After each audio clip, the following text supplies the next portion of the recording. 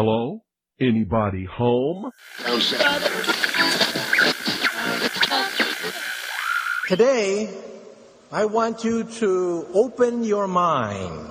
I've almost come to the conclusion that the story is so damn big that the mass of people can't deal with it. We are in process of developing a whole series of techniques to get people actually to love their servitude. We face a hostile ideology, global in scope, atheistic in character, ruthless in purpose, and insidious in method. For we are opposed around the world by a monolithic and ruthless conspiracy that relies primarily on covert means for expanding its sphere of influence. To change the minds and the attitudes and the beliefs of the people of the world, especially the United States, to bring about one world socialist totalitarian government. The potential for the disastrous rise of misplaced power exists and will persist. It has patterned itself after every dictator who has ever planted the ripping imprint of a boot on the pages of history since the beginning of time. If you can get people to consent to the state of affairs in which they are living, then you have a much more easily controllable society than you would if you were relying wholly on clubs and firing squads and concentration camps. Tools of conquest do not necessarily come with bombs and explosions and fallout. There are weapons that are simply thoughts, attitudes, prejudices, to be found only in the minds of men. The military-industrial complex not only controls our government, but they control our culture. As you connect the dots between different people, organizations, places, religions, history, suddenly the picture starts to form. If you don't connect the dots, it's just a mass of what's all this about. The kingdom of God is within man, not one man nor a group of men, but in all men, in you. You, the people, have the power to make this life free and beautiful, to make this life a wonderful adventure. Someone born in the United States is not more special than someone born in Mexico. Someone who is white is not more special than someone who is black. They're just vehicles for the consciousness to experience. Brutes have risen to power, but they lie. They do not fulfill their promise. They never will. Dictators free themselves, but they enslave the people. War is peace. Freedom is slavery. Ignorance is strength. They do not want your children to be educated. They do not want you to think too much. It was learned that the aliens had men and were then manipulating masses of people through secret societies, witchcraft, magic, the occult, and religion. They reach into our children in music, television, books.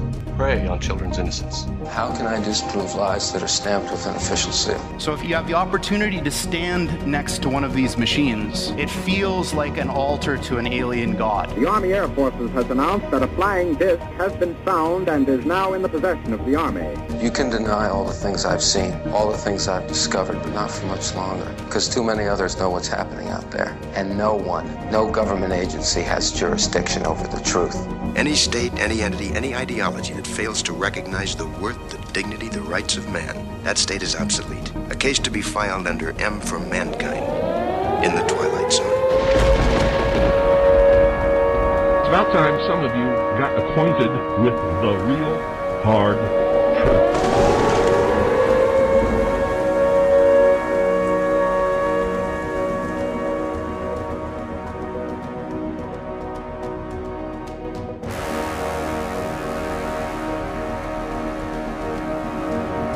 I'm Ryan Gable, your host, and you are listening to The Secret Teachings on The Fringe FM.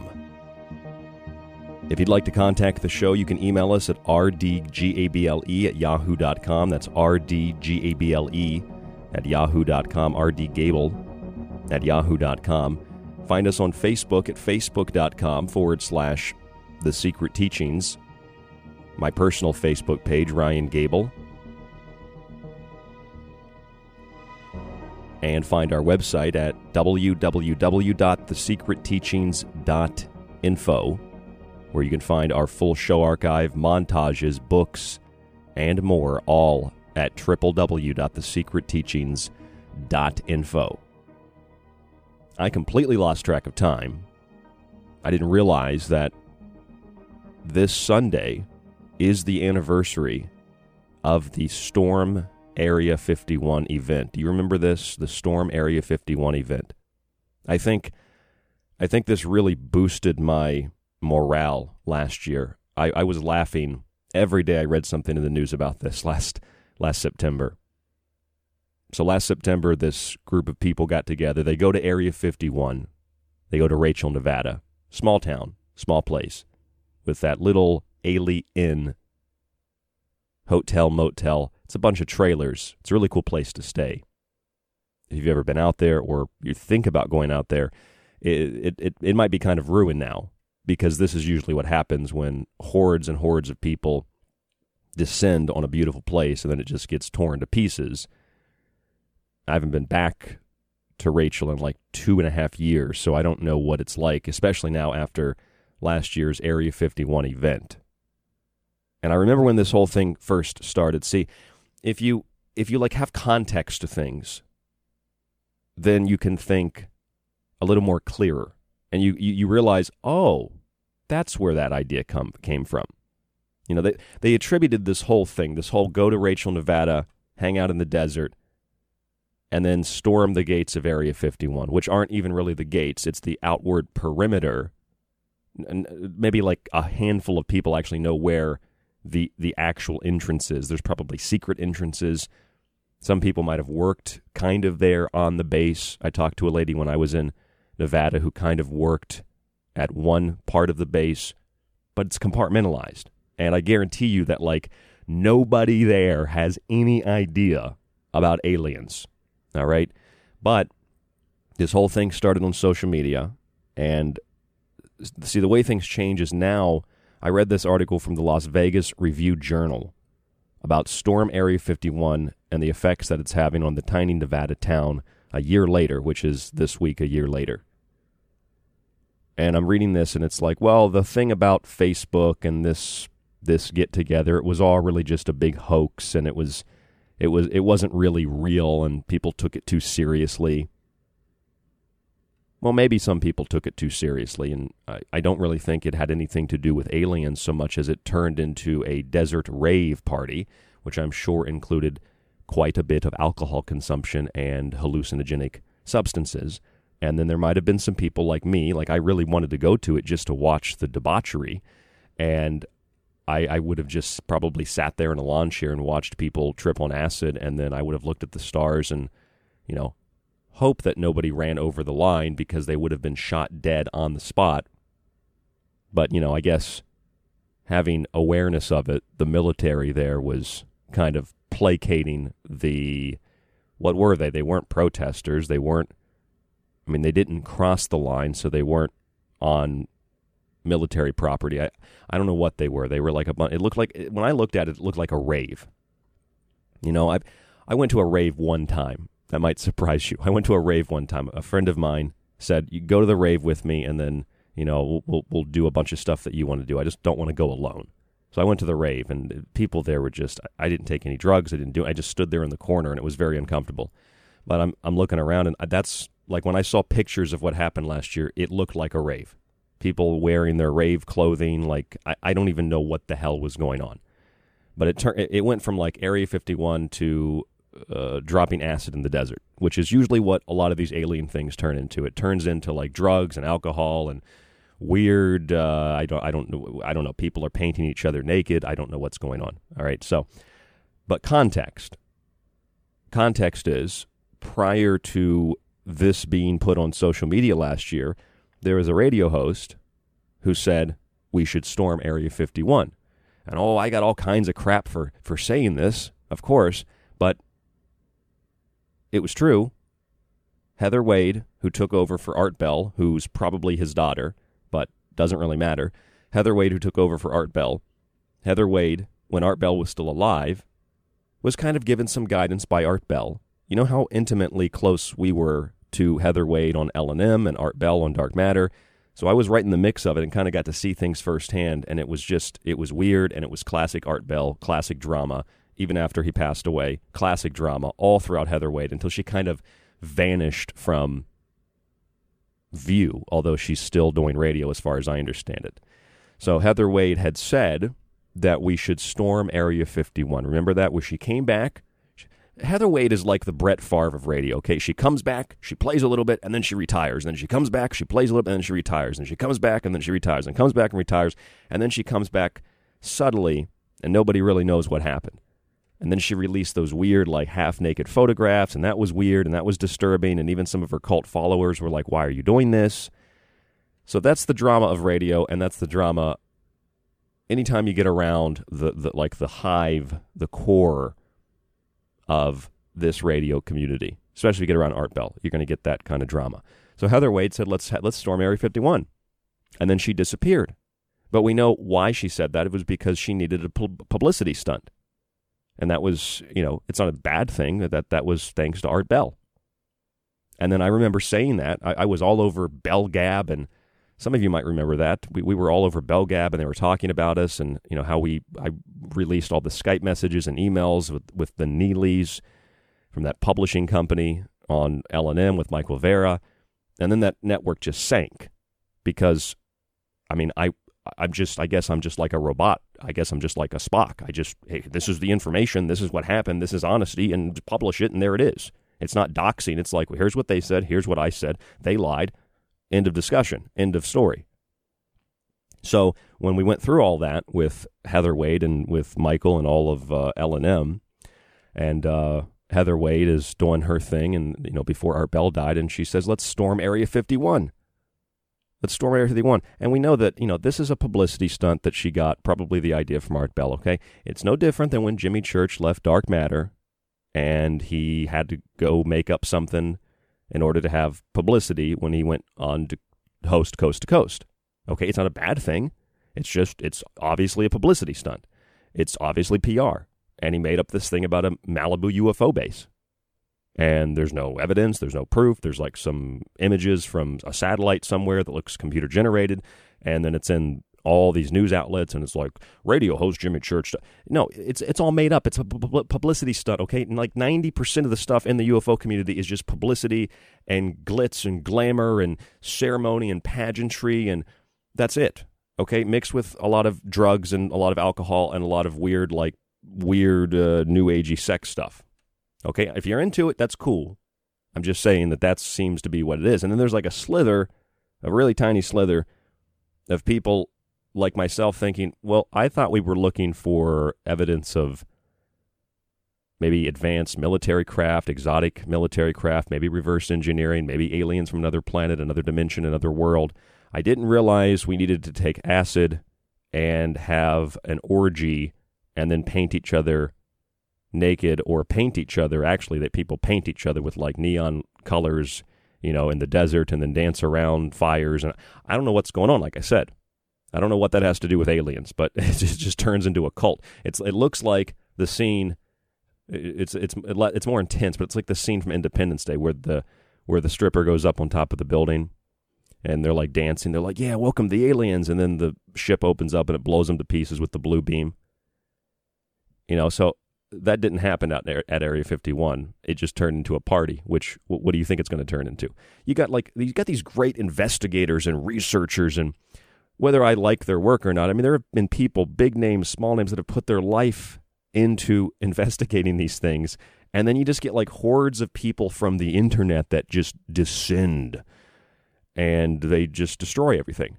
It's kind of like that episode of Family Guy where all the New Yorkers came to see the leaves change. And remember, Brian was like, leafers! And then they run away because all the New Yorkers come in. He's like, look at all that trash they left on our front lawn. New York Times, New York Post, New York Mets.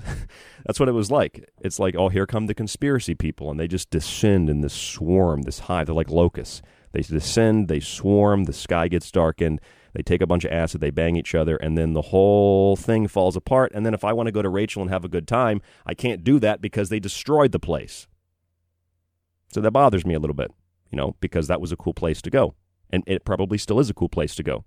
The people there were very nice. The accommodations were cool. Nice little desert getaway, desert hideout. So anyway, my point is publicity stunt. Publicity stunt. It wasn't real. What you see on social media, it's not real. People post pictures of, their girlfriend or boyfriend. It's, ooh, we're in a relationship, and ooh, it's complicated, and ooh, we went here, we went there, and a lot of the time, none of that's real. It's all fake. but we'd rather live in that delusional state because it's easier to pretend that and to trick ourselves that we're really happy and that we're a part of something. I mean, that's what a lot of, new age alien people really are. They just want to be a part of something, and that's okay. I probably would have been one of those people, but I don't know what happened to me over the years. I just kind of had this realization, probably when I got kicked off my first radio station. I had this realization people aren't really concerned in general with objectivity. They're concerned with defending their faith or their belief or whatever it might be. I had to realize that kind of the hard way. And once I realized that, I came to the conscious conclusion that I don't have to subscribe to something. I'll just analyze it. And let me be honest with you. You're kind of emotional. I really am disheartened by the fact that the one thing that was very, very fascinating to me since I was as young as I can remember were UFOs and aliens. And I'd watch all the TV shows, and I'd watch Jim Mars on the History Channel. Didn't really know who he was at the time. I was a kid. I'd watch all that stuff. And then as I get older, it's I get into that community. I meet all these people. I become well known in the community, if you want to call it a community. And then it's these people that they don't like you because you ask questions. It's I thought we were here to ask questions. So if I point out, this anniversary of the Area 51 storm, I'm sure that they're going to have another 20 people might run out there this year. They're going to run across the border and get alien artifacts. Yeah, I'm sure that they have all those artifacts right there at Area 51, just waiting for you. They put them out there on a platter. You just walk up and you grab the flux capacitor to the time machine, and then you can run back across the border like Naruto, which is what they said they were going to do. If they put their arms behind their back and their heads down, they're going to run right into Area 51, and they're going to dodge all the bullets. And that was clearly a joke, but some people took that to be literal, and they, were running around in the desert with their heads down and their arms behind their back, which I thought was ironic because if they would have run across the border, their heads would have been down and their arms would have been behind their back, and there would have been a muzzle to their head, and they'd have been put in the back of a squad car and taken to the sheriff's office because they were violating and trespassing on government, military, sensitive property, which I thought was kind of funny and almost maybe in a way was kind of trolling the people that went out there. But this started because of Heather Wade. I guarantee you, I'm speculating here, I'll tell you that, but I guarantee you this started because of Heather Wade and Art Bell. That's where it came from. Just like the Malibu UFO base, that was Jimmy Church and Coast to Coast trying to make something up so that they could get publicity. That's all that it was. That's all it was. And then everybody just takes it and runs with it.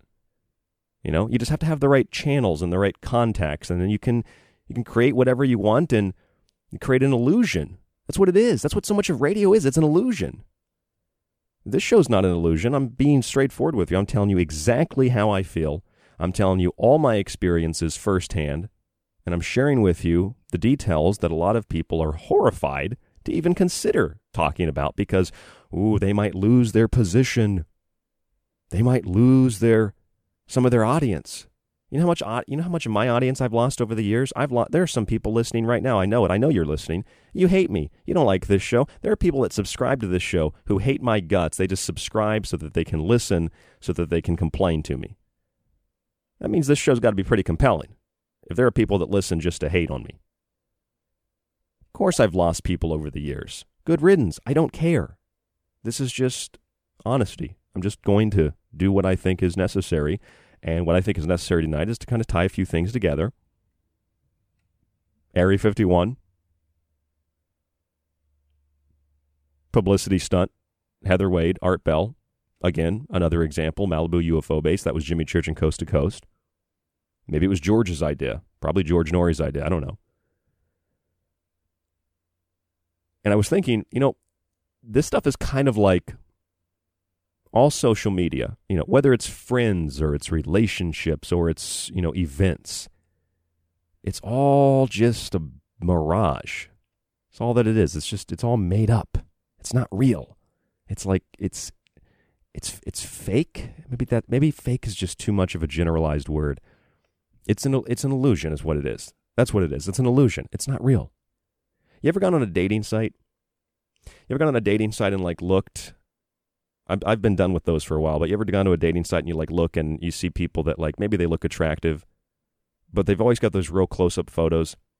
Here's a dating tip for guys. If you go on a dating site and a woman doesn't have a photo of at least her torso up, she's probably overweight, all right?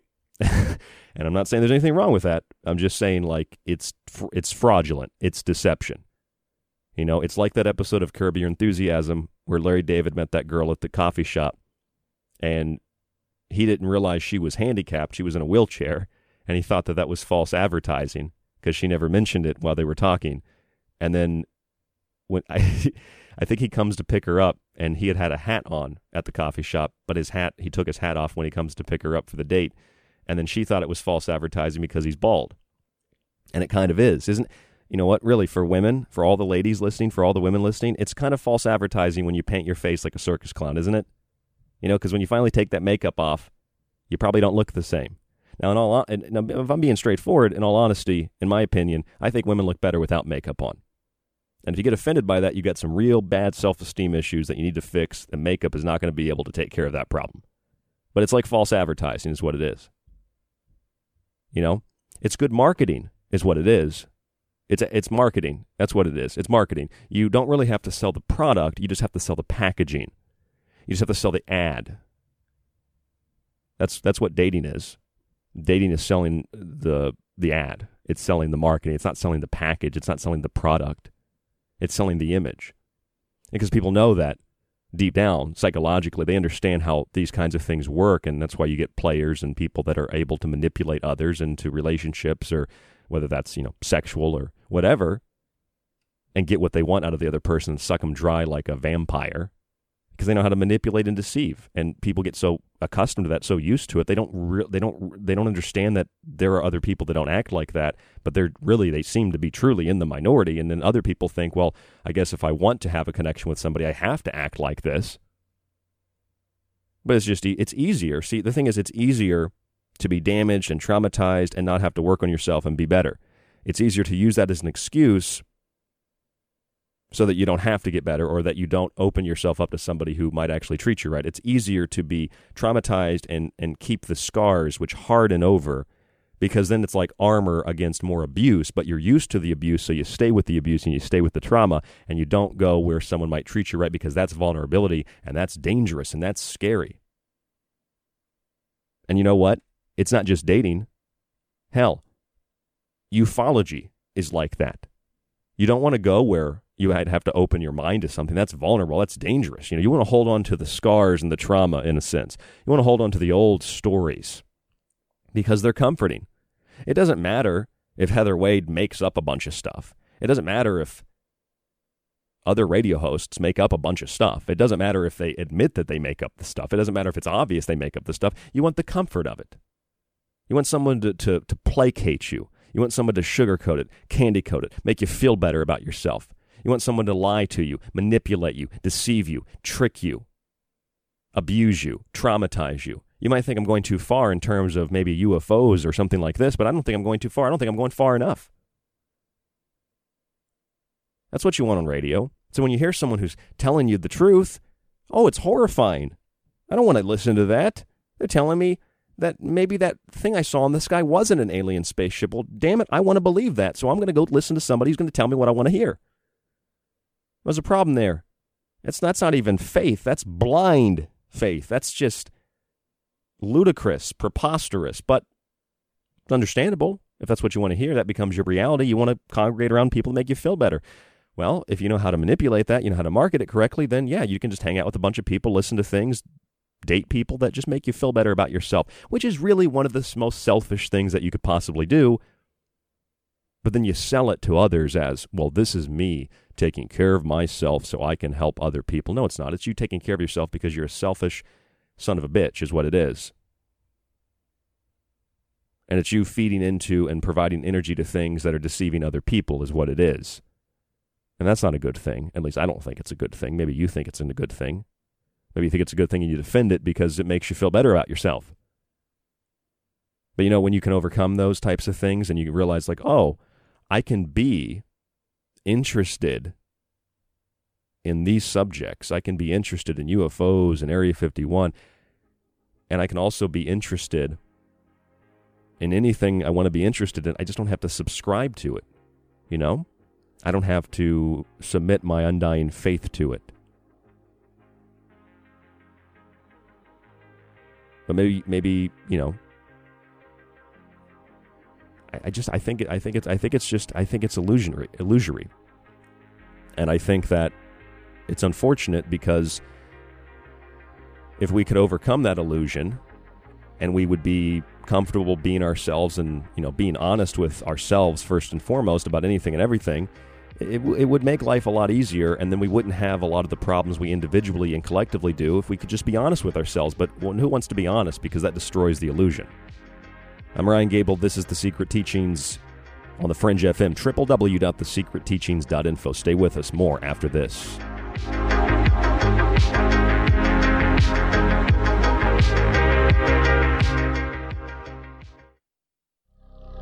This is The Secret Teachings.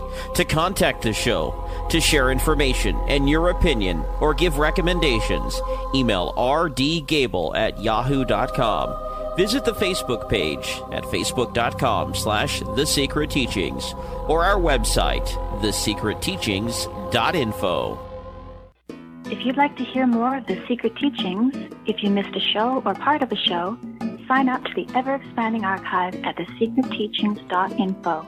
When you subscribe for a month or year, you get access to the full show archive to every show after it airs.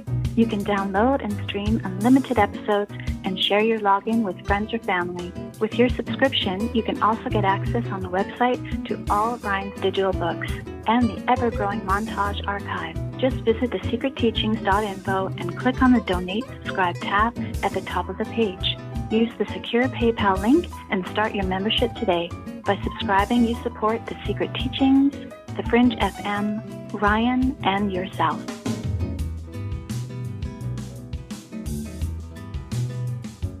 Alex Exum. Hi, I'm Alex Exum, and you're listening to KTLK, The Fringe FM. The Secret Teachings t-shirts are now available through TeePublic and the show website at thesecretteachings.info. Whatever your color or size, check out the full selection on our website. Shirt designs include the Secret Teachings logo, our Occult Arcana shirt, the infamous Mothman, and of course the Blue Chicken Avian shirts, among others like the Paranormal Desert shirt. Check them out on TeePublic by searching for The Secret Teachings, or simply visit thesecretteachings.info and select the merchandise option at the top of the page. Have you noticed that well-known and controversial talk show hosts have recently been censored on the internet by corporate and political interests? Hey guys, it's Clyde Lewis here with Ground Zero Radio, and in order to counter against the suppression of information, we've decided to create our own private digitalized playground. It's called Aftermath.media. It's an exclusive online multimedia library featuring videos, movies, audio clips, archive shows, ebooks, documents, and much, much more. Our news aggregator, Nucifer, provides current news relating to many of the topics we cover.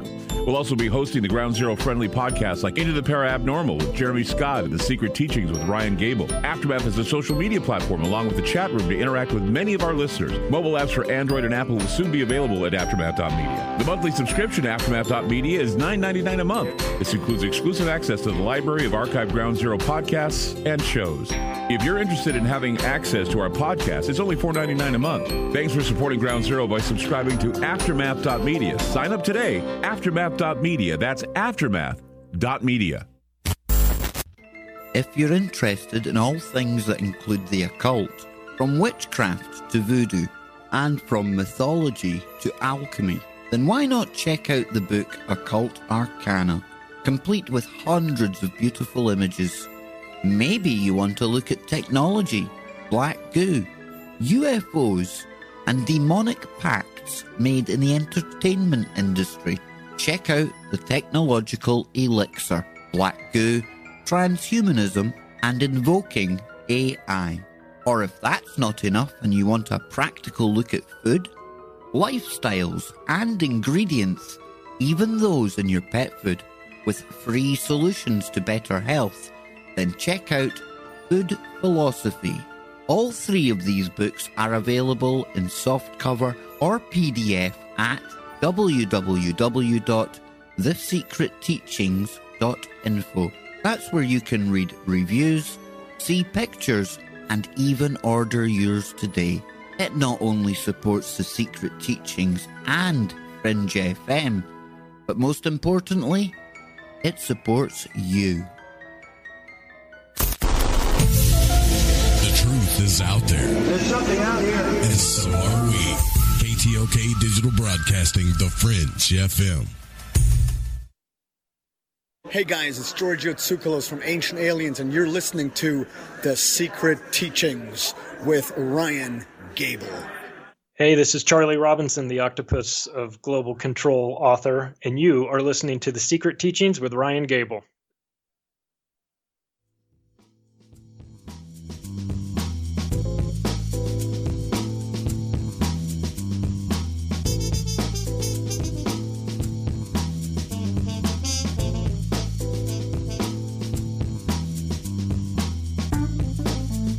I'm Ryan Gable, and you are listening to The Secret Teachings on The Fringe FM.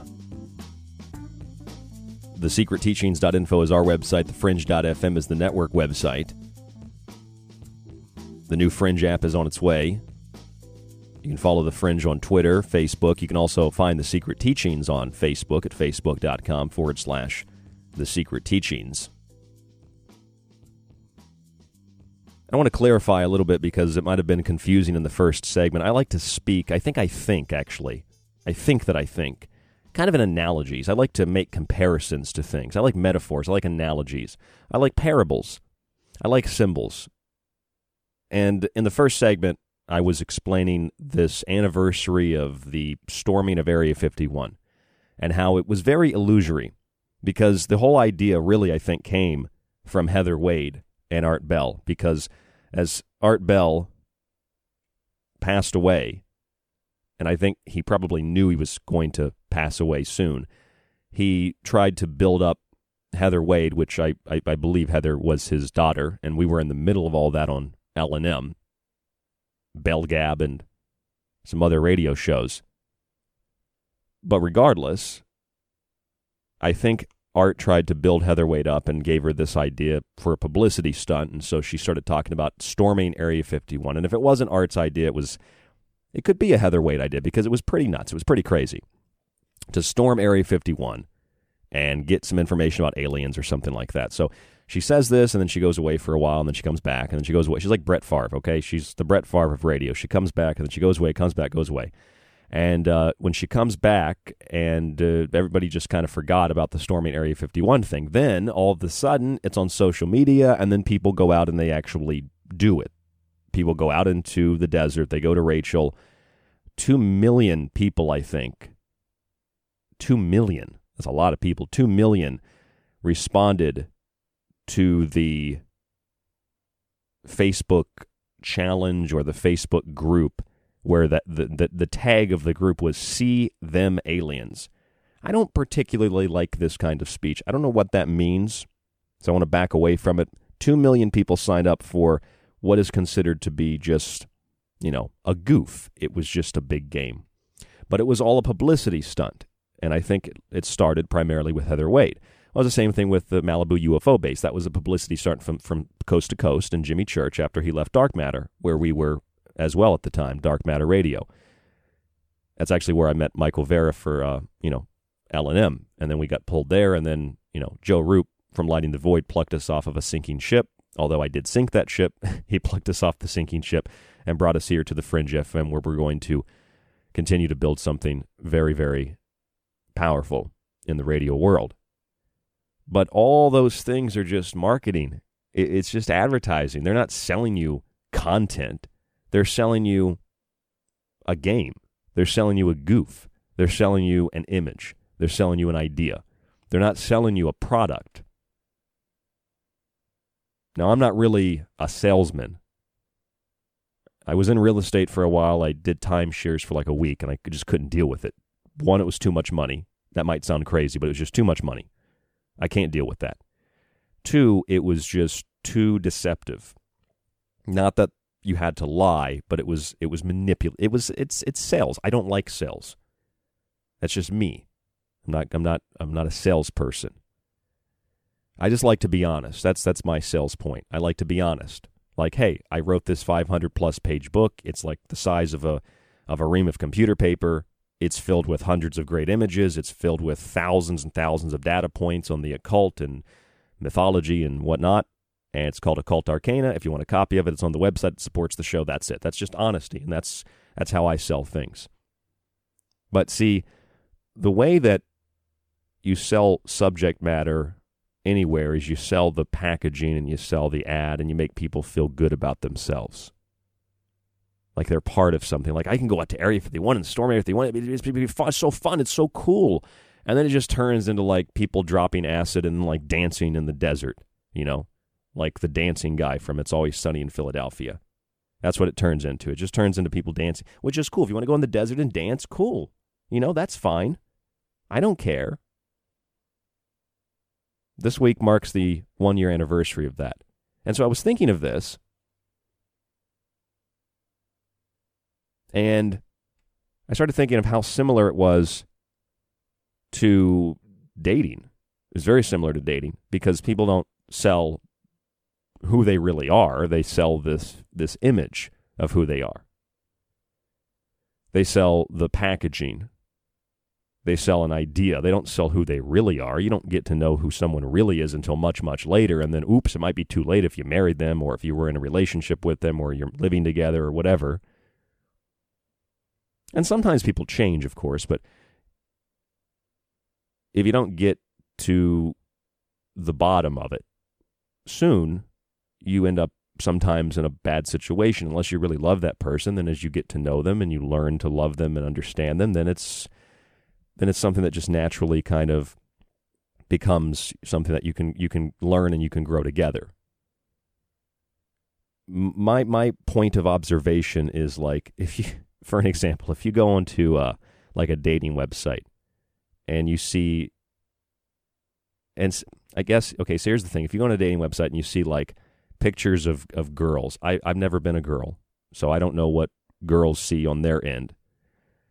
I had a friend one time that showed me, and the way that guys take pictures, it just looks ridiculous, you know, shirts off in the mirrors, and, you know, they're advertising monster hats on their head. I mean, that's like more trailer trash if you're out in the country. If you're in the city, it's like metrosexual guys, you know, those kinds of people. I don't know. But what I do know is if I'm looking at like women on a dating website, what it looks like ultimately is like a bunch of people that, first of all, if you've got a filter on, I'm not interested, because there's a reason you have a filter on. And if you have 5 pictures and there's 5 filters, there's a bigger reason you have a filter on. If you have the camera zoomed into your face and you have fish lips, not interested. If you have the camera on your face and every picture is of your face, not interested, because I know that you would need a wide-angle lens to capture the rest of your body. Not interested. We're moving on. Now, that's me. That's my preference. You can call it whatever you want to call it. That's my preference. I'm not into, you know, I don't know. I'm trying to think of an insult. I'm not into walruses, whales, sea animals, something like that. I'm not into that, okay? So here's the problem that I have. If you express that as a guy, it's looked at as being negative. Like, you're demeaning another person. You don't think they're worth anything. They never said that. All I said was, I'm not interested in that person because I'm not attracted to them. And there's a key there. Preference.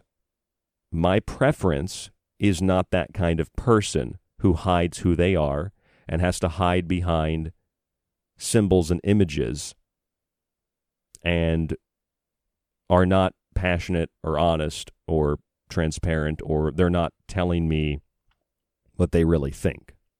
I'm not interested unless you can do those things. And that goes for friends as well. I don't want to be friends with someone who can't be honest, who can't be straightforward, who can't, you know, have a conversation and have a civil discourse on a subject. Now, you might think, where are you going with this, Ryan? This is like weird. You're into Area 51, then you're on dating websites. What are you talking about? Well, you could combine those together and go to that We Are Not Alone George Norrie website, where everybody's got like physical disabilities or something. I don't know what that is. But you could go to that website if you want to combine the two together. My point is, you're selling an idea. It's not real. And so a lot of people think that I'm all kinds of things, right? And I don't try to put off an image, but people think I'm a lot of things. People think I'm a jerk because I said, hey, look, this Area 51 thing, it was started by Heather Wade. It's just a thing, okay? It's not real. It's a publicity stunt. Malibu UFO base. You must hate Jimmy Church. No, I just think that it's made up thanks to George Norrie and Coast to Coast, or some producer there that said, hey, we got to make something up so you get publicity when you come to C2C. That's what it is. It's just a raw fact. What do you mean by that? I mean, it's just a fact.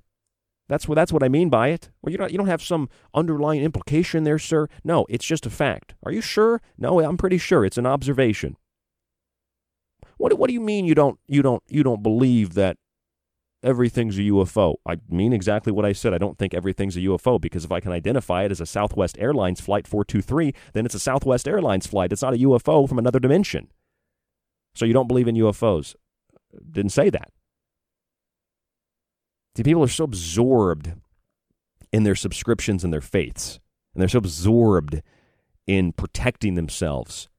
And they think that the further they protect themselves, the better they're going to feel, and the more that helps them grow. But no, it just makes them wilt and wither away. They're like the rose in The Beauty and the Beast. They just continue to wither away because they can't open themselves up to love.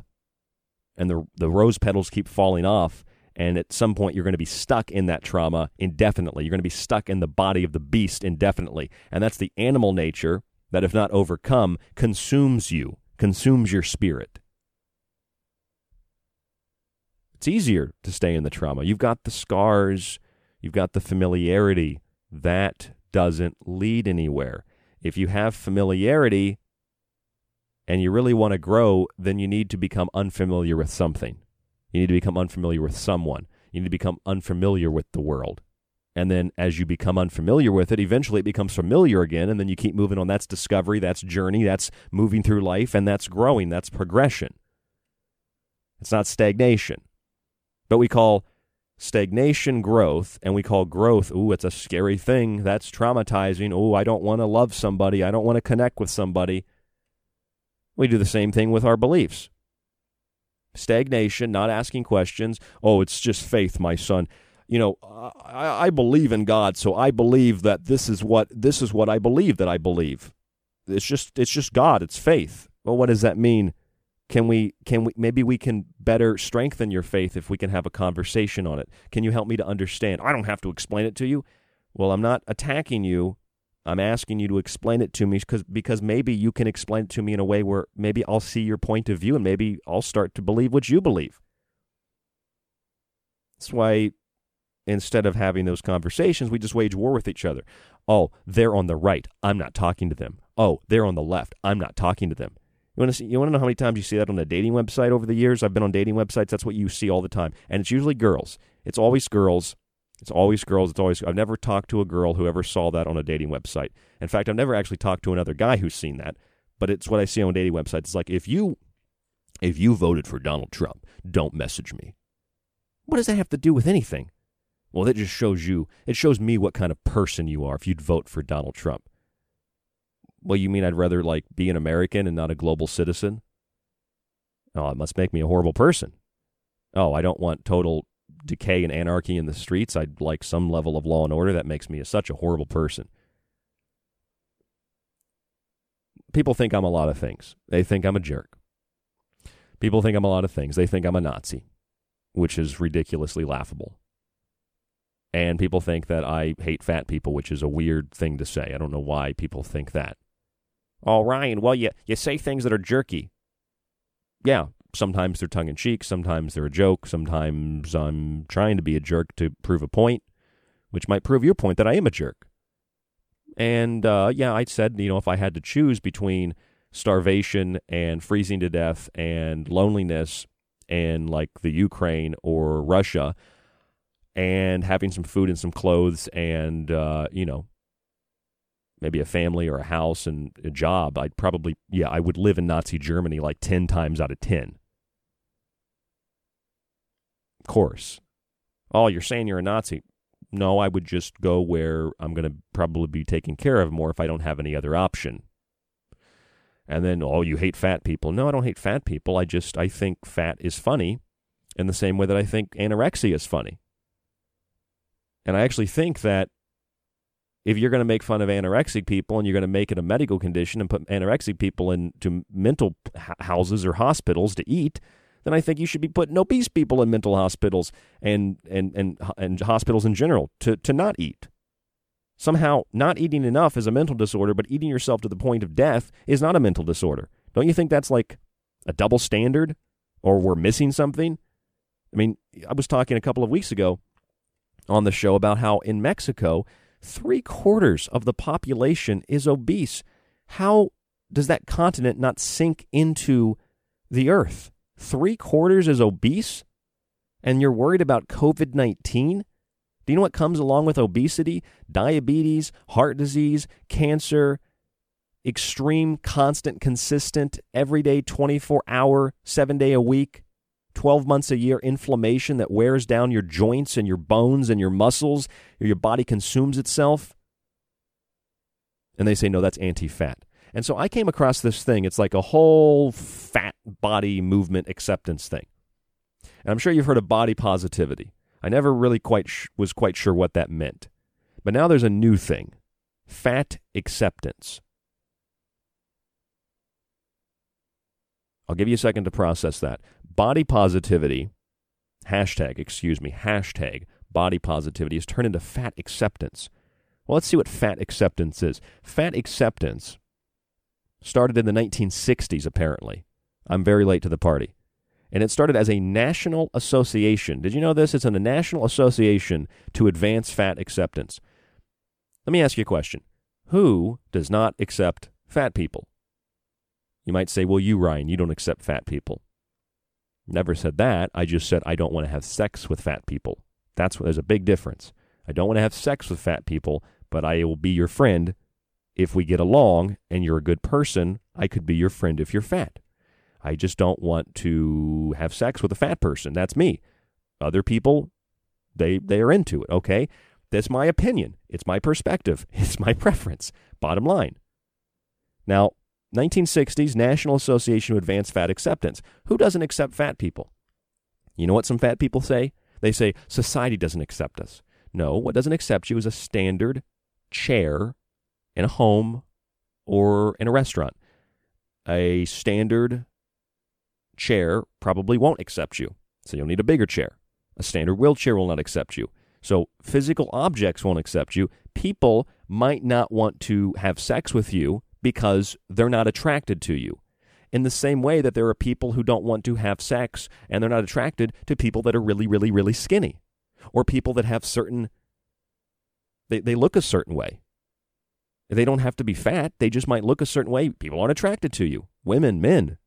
I mean, we're talking strictly on the subject of attraction here, because when you think about like dating websites in particular, and you see these pictures and it's like zoomed in and it's like cropped and you know that there's something going on there, and you back out and holy shit, there's something else in the picture. It's false advertising, isn't it? And I say the same thing for makeup. Makeup is false advertising for women. I mean, when a guy dresses up real nice, yeah, you could say that's presenting himself nicely, but if he doesn't always dress like that, that's false advertising. And maybe it's an okay, acceptable thing, and it's not a moral issue. Probably isn't a moral issue.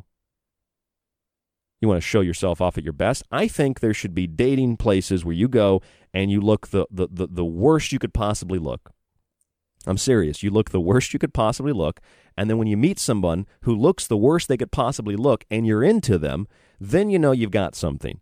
And then you can go home, and then you can look really nice, and you can go out to dinner and have a good time. Then you know that the person looks good when they look good, and they look good when they look bad.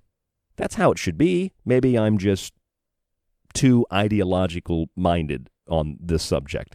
But fat acceptance, I guess there are people that don't accept fat people. So the National Association to Advance Fat Acceptance, literally started as a movement in the 1960s. And you know what happened in the 1960s? The whole free love, man, and drugs and alcohol and rock music, man. You know, the intelligence agency run counterculture to demoralize and destabilize society, which continues today. That's where it started. So no wonder it started in the 1960s with the NAAFA. That's what it is. It's not the National Association for the Advancement of Colored People. It's the National Association for the Advancement of Fat People, for fat acceptance. So if you define fat acceptance as like, well, I don't really want to see that person naked, so I don't want to see that person naked. That's a preference. Well, you don't accept that fat person. No, I didn't say that the fat person should be shot in the head and buried in a double-wide coffin. I said I don't want to have sex with them. I'm not interested in them. All right, if we're talking strictly from an attraction point. But hold on a second, because the NAAFA, which has been around for decades, since the 60s, has turned into a social justice movement aiming to make body culture more inclusive and diverse in all its forms. There's a tremendous amount of diversity in obesity. 3/4 of Mexico, obese. Large portions of Asia have become obese while consuming a Western diet. A 40 to 50, somewhere in the middle there, percentile of the U.S. population is obese to morbidly obese, and 1 in 5 children are obese. You got a pretty large variance in, diversity and inclusiveness. And so I guess what I'm really getting at here is, through the false advertising and all this, that's what this stuff is. Even the NAAFA is false advertising because they're like, well, we just want to be accepted. No, you don't. What you're doing is you're using fat people. See, you hate fat people, Ryan. No, I don't. I'm telling you that if you're fat and you are part of this movement or you know someone who is, it's just like being gay or queer or les or trans or whatever. It's just like being a Jew. You don't understand, apparently, that your movement, your Jewishness, your queerness, your fatness, it's being used as a shield against offensive weaponry. It's being used as a shield to deflect criticism. And when you look behind the shield, you see social justice movements that have nothing to do with queers or fat people and have nothing to do with Jews or anybody else. It has to do with cultural genocide. So when you got fat acceptance movements, they're not about fat people. It's about using fat people to make other people feel horrible about themselves, to demoralize them. That's what it's about.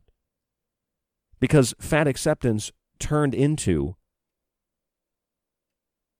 just like Black Lives Matter, just like the Me Too movement, it turns into a social movement that has nothing to do with fat people or women or black people or LGBTQ, lesbians, or gay people, or queers, or trans. It has everything to do with politics and identity politics. That's what it's really about. So you can say, well, Ryan, you're an anti-Semite. No, I'm saying Jews are being used. You can say, Ryan, you hate fat people. No, I'm saying fat people are being used. I think everybody's being used. You know why they're being used? Because we use these groups of people to tear down other people, to make them feel horrible, to make them feel awful, and to demoralize them so that they start to think that they're worth nothing. And the people that are being used to make other people feel this way already feel like nothing, but they feel like they're a part of a group temporarily until you can eliminate all those groups in the process, and then nobody's protected from real, true discrimination. Collectivized terror. They're using the fat people. That's what fat acceptance is. No, it's about accepting me as a fat person. I don't care if you're fat. A chair might, but I don't. But if you're part of some movement and the ultimate goal is of the fat acceptance movement, it's like, get Donald Trump out of office. What does that have to do with being fat? Donald Trump's fat.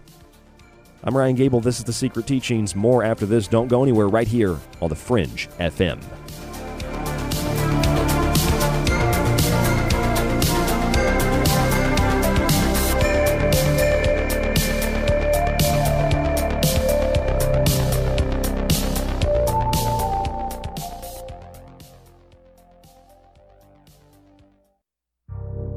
You are listening to The Secret Teachings.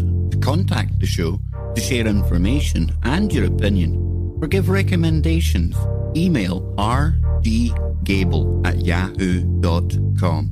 Visit the Facebook page, facebook.com/The Secret Teachings, or visit the website at www.thesecretteachings.info. You could listen to this. And that show is now running all day Friday and all day Saturday on History Channel, which is really amazing. I don't know if there's any other show on TV that's doing that right now, so... I hate this channel. Or you could listen to The Secret Teachings with myself, Ryan Gable, 5 nights a week, and join us to explore the outer limits and quarantine zones of history, symbolism, parapolitics, myth, and more. We don't have insiders or some galactic confederation ambassador, but we do have books, memories, critical thinking skills, and an ability to recognize patterns. And we also know a little bit about a lot. But don't take my word for it. I'm kind of like you. I'm the last of a dying breed, a generalist. Find thefringe.fm Monday through Friday for new episodes of The Secret Teachings, or check out TalkStream Live in the Paranormal Radio app. Visit www.thesecretteachings.info to subscribe to the entire show archive so that you can listen, stream, and download every episode after it airs. Subscribers also get access to our montages and digital books. www.thesecretteachings.info and The Secret Teachings Monday through Friday on The Fringe FM. Don't settle for less. And again, people say David has no evidence, but... I hate this channel. Are you ready to explore the unknown and The Secret Teachings? Do you have everything you need? I've got my secret socks on, and my secret TV, and my secret TV channel. SpongeBob sounds ready. Are you?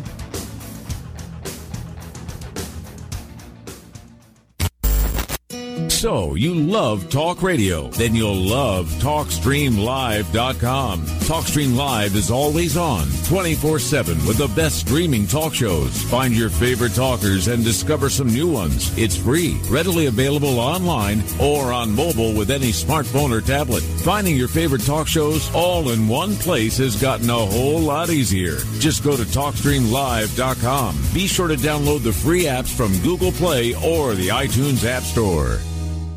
Do you like The Secret Teachings and Ryan's passionately balanced approach to subjects from food and health to the entertainment industry and the occult?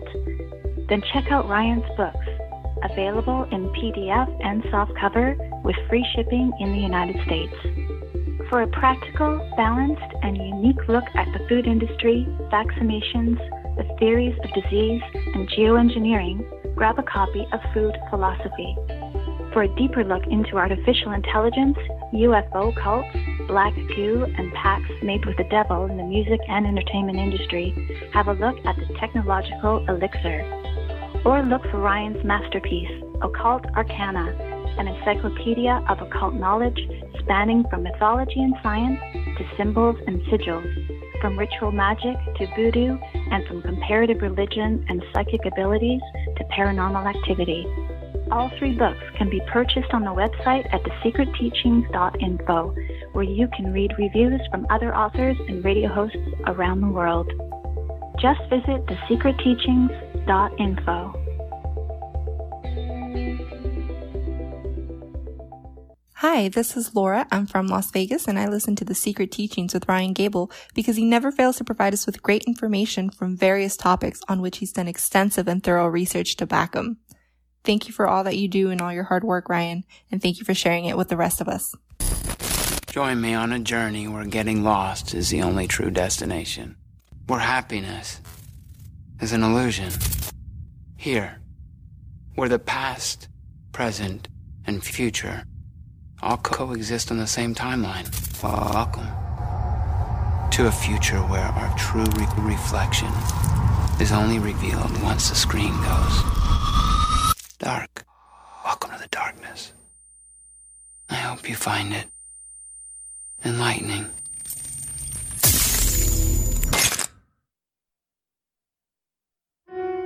You're listening to KTLK Digital Broadcasting. May I have the password, please? The Fringe FM. That's right, sir. That is the password. So, Mac, these blood tests are going to show you the damage that you've been doing to your body. And my hope is that it will incentivize you to finally lose some of this disgusting weight you've put on. This is ridiculous, dude, okay? We've been through this, okay? I'm cultivating mass. Stop saying that. You are not cultivating mass. And if you are, stop cultivating and start harvesting. Get off. Two studies out today that draw the same disturbing conclusion. Americans are not winning their battle against obesity. Now, obesity is a bigger problem now than starvation. It's like we should have party in the street for that, right? There's more fat people than there are starving people. EKG card in here now. Blood pressure 180 over 110 and still climbing. What's the status? He's getting fatter. We can't stop it. Damn. Blood pressure 200 over 140. Oh my God. Oh my God, it's good. I'm getting out of here.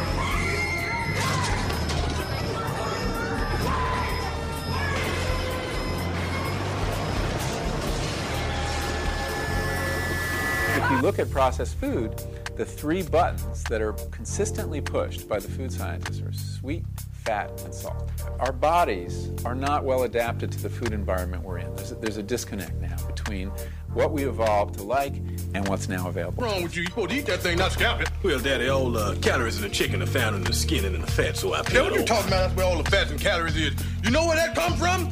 Watching that damn TV. Every time you turn it on, they got somebody in there talking about lose weight, get healthy, get in shape. Get everybody looking all anorexic, talking about that's healthy. I know what healthy is. I'm healthier than you, bro. Well, I wouldn't exactly say you're healthy. You have type 2 adult onset diabetes. I'm Wilfred Brimley, and I like diabetes. Type 2 adult onset diabetes? Shh. What does that mean for me? Well, that means you're going to have to inject yourself several times a day with insulin.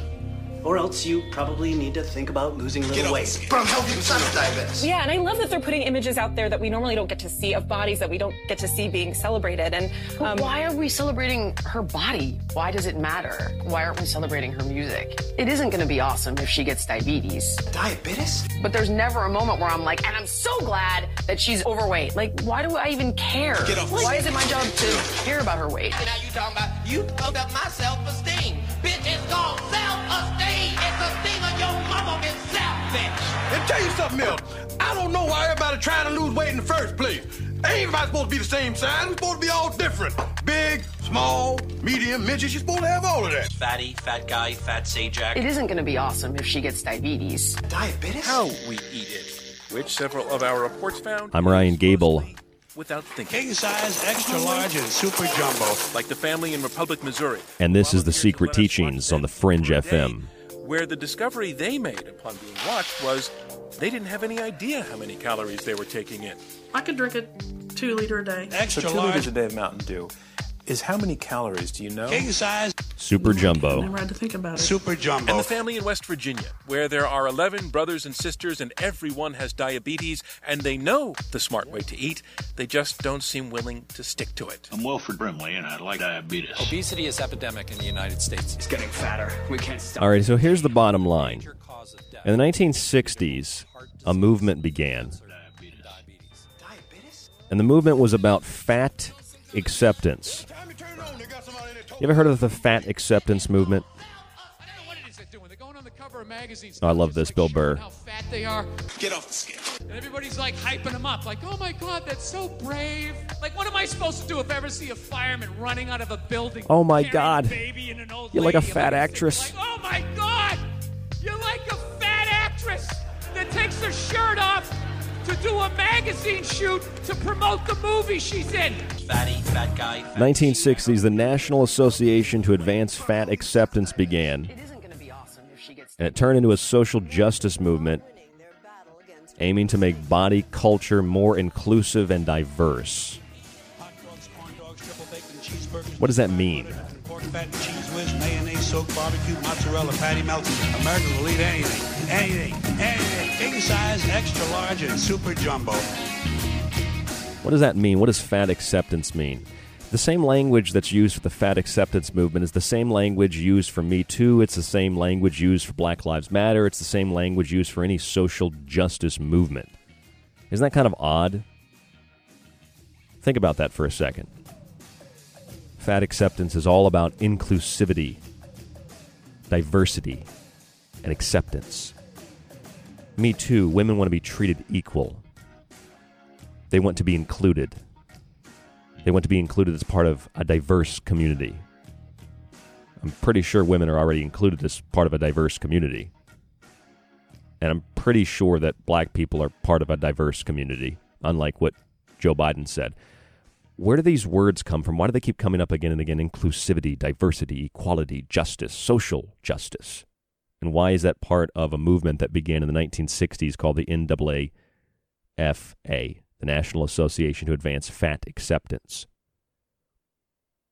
Why is the National Association to Advance Fat Acceptance so similar to other social movements? Why does it all come down to politics?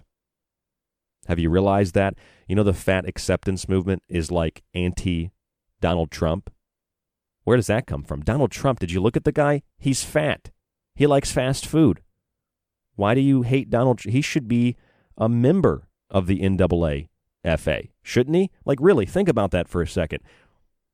The fat acceptance movement, and we're going to get into the details of that, the fat acceptance movement is about fat acceptance, but then they're not accepting a member of their own group. The president of the United States is a fat guy who likes McDonald's. Why do they not accept him? Because it has nothing to do with fat. Just like LGBTQ, at its core, socially, has nothing to do with lesbians. It has nothing to do with gay people. It has nothing to do with bi people. It has nothing to do with trans people or queer people. Just like Holocaust remembrance. You know how much of that has nothing at all to do with Jewish people? Read Norman Finkelstein's The Holocaust Industry and allow a Jew with historical perspective to explain to you what the Holocaust really is: a racket to profit from suffering. And that's what these people are really good at. They profit from Jews, they profit from queers, they profit from trans, they profit from fat people. Who are they? Well, you can clearly see a link between all of these different social groups that have the same ideology. That's why the last two nights I can put together and show you, even though Black Lives Matter removed it from their website, that they want to get rid of the nuclear family structure. And the director of the movie Cuties on Netflix, which has gotten such huge publicity because of its content, even though there's stuff that's worse than that probably on Netflix, they also said they want to get rid of the family structure. They want to get rid of Western civilization. And then the Atlantic magazine published a story this year that said the same thing: get rid of the nuclear family structure. What is a black group and Atlantic magazine, which is hyper extremist on one side of the political spectrum, and a movie on Netflix, like, what do these three things have in common that have nothing otherwise in common, but they're all promoting the same message? Doesn't that kind of maybe throw up a red flag that they're working within the same ideological framework? Who doesn't accept fat people? You know what I don't like? I don't like, and I never did like, the idea that you have these really anorexic-looking women modeling clothes, and that's the image that's promoted to little girls. I was always on board with that. I don't agree with this. I don't think that that's what all women look like or should look like, especially these really anorexic girls. I don't think that they look healthy. But that's also partly my perspective. You can be completely skin and bones and be healthy, and you can be obese and be healthy to a degree. I mean, the weight is still going to tax your joints and your muscles and your bones, but you can be healthier being obese than you can be if you're anorexic. You might be malnourished in one case or the other, or both cases, but you can be healthy skin and bones, and you can be healthy skin and fat and bones. If you can't understand that, then I can't help you, and I can't explain it to you in a way where you will understand it. There's a word for this, and I'll use it over and over again: objective. Now, subjectively speaking, my preference is, if I'm going to date somebody, I'd rather date the skin and bones woman than the fat woman, because that's what I'd be more attracted to.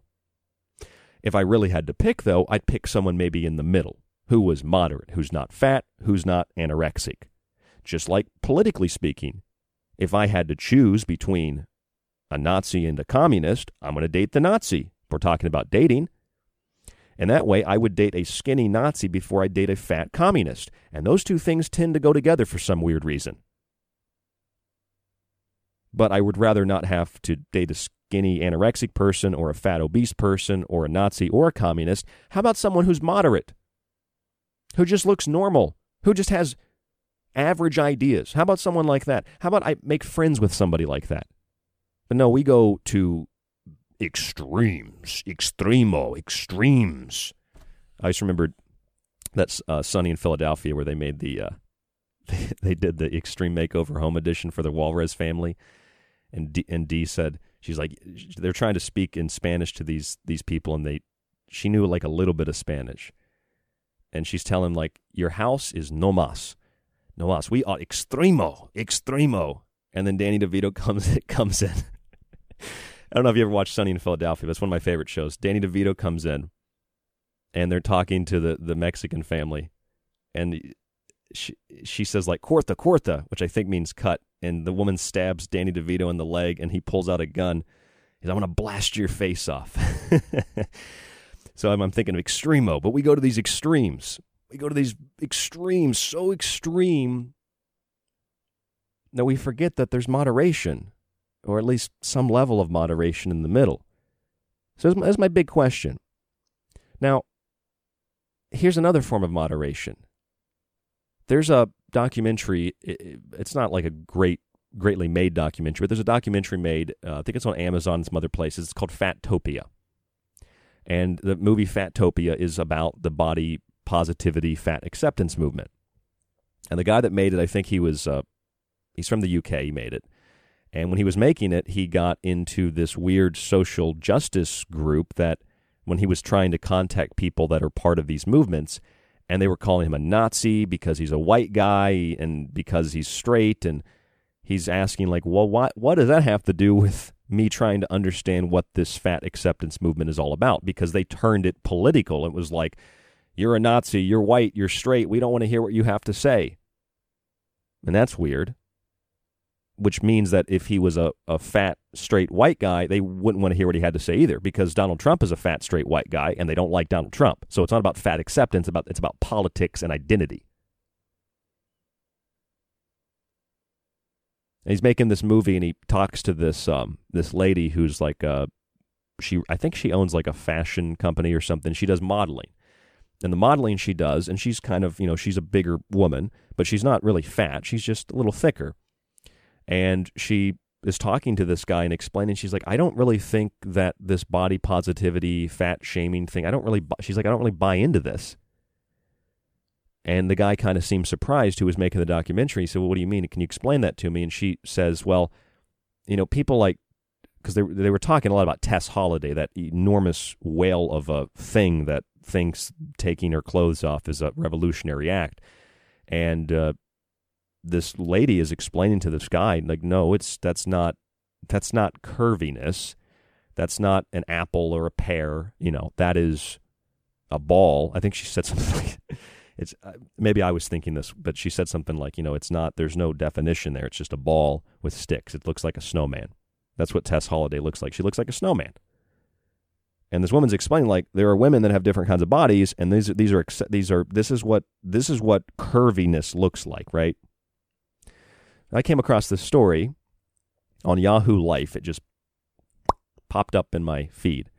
And it says, I've heard of this lady before. Her name's Hunter McGrady. And her goal is to, I guess, change the fashion industry's sample size to stop setting people up for failure. Now, I agree with that. Yeah, I think the fashion industry is repulsive. And I think those anorexic models they get are pretty repulsive. Not all of them, but a lot of them are pretty repulsive because they're basically anorexic and they don't look good and they look very unhealthy and malnourished and not into it for a lot of reasons. But then they went to the other extreme. Then they started getting like women that were extremely, extremely overweight, like Tess Holliday. And it's like Bill Burr said. He said, they just throw this word brave around. He's like, what am I supposed to do when I see a firefighter coming out of a building carrying like a dog and a kid, I'm supposed to be like, oh my God, you're like a fat actress who takes her shirt off to promote a movie that she's in. Like, really? That's what we do. We do the other extreme. Now we go and make people fat. And then you get women like this. Like, I'm not necessarily attracted to this woman per se, but if you look up this lady, Hunter McGrady, she's doing, like, I think her 4th Sports Illustrated. She's an attractive lady. She's not really fat. She's legitimately curvy. So the fat acceptance movement would say that you don't accept fat people and that you're a Nazi, which is, I don't know what that has to do with anything, and that you're a white supremacist and for not wanting Tess Holliday to be the face of fat acceptance or whatever the hell Tess Holliday is. She could be the face of Little Debbie cakes. But then you get ladies like this Hunter McGrady. She's a pretty attractive lady.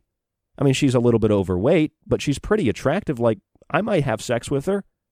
I could be into that. She's really beautiful. But there's a big difference between this lady and Tess Holliday. If you don't know what I'm talking about, look up Tess Holliday.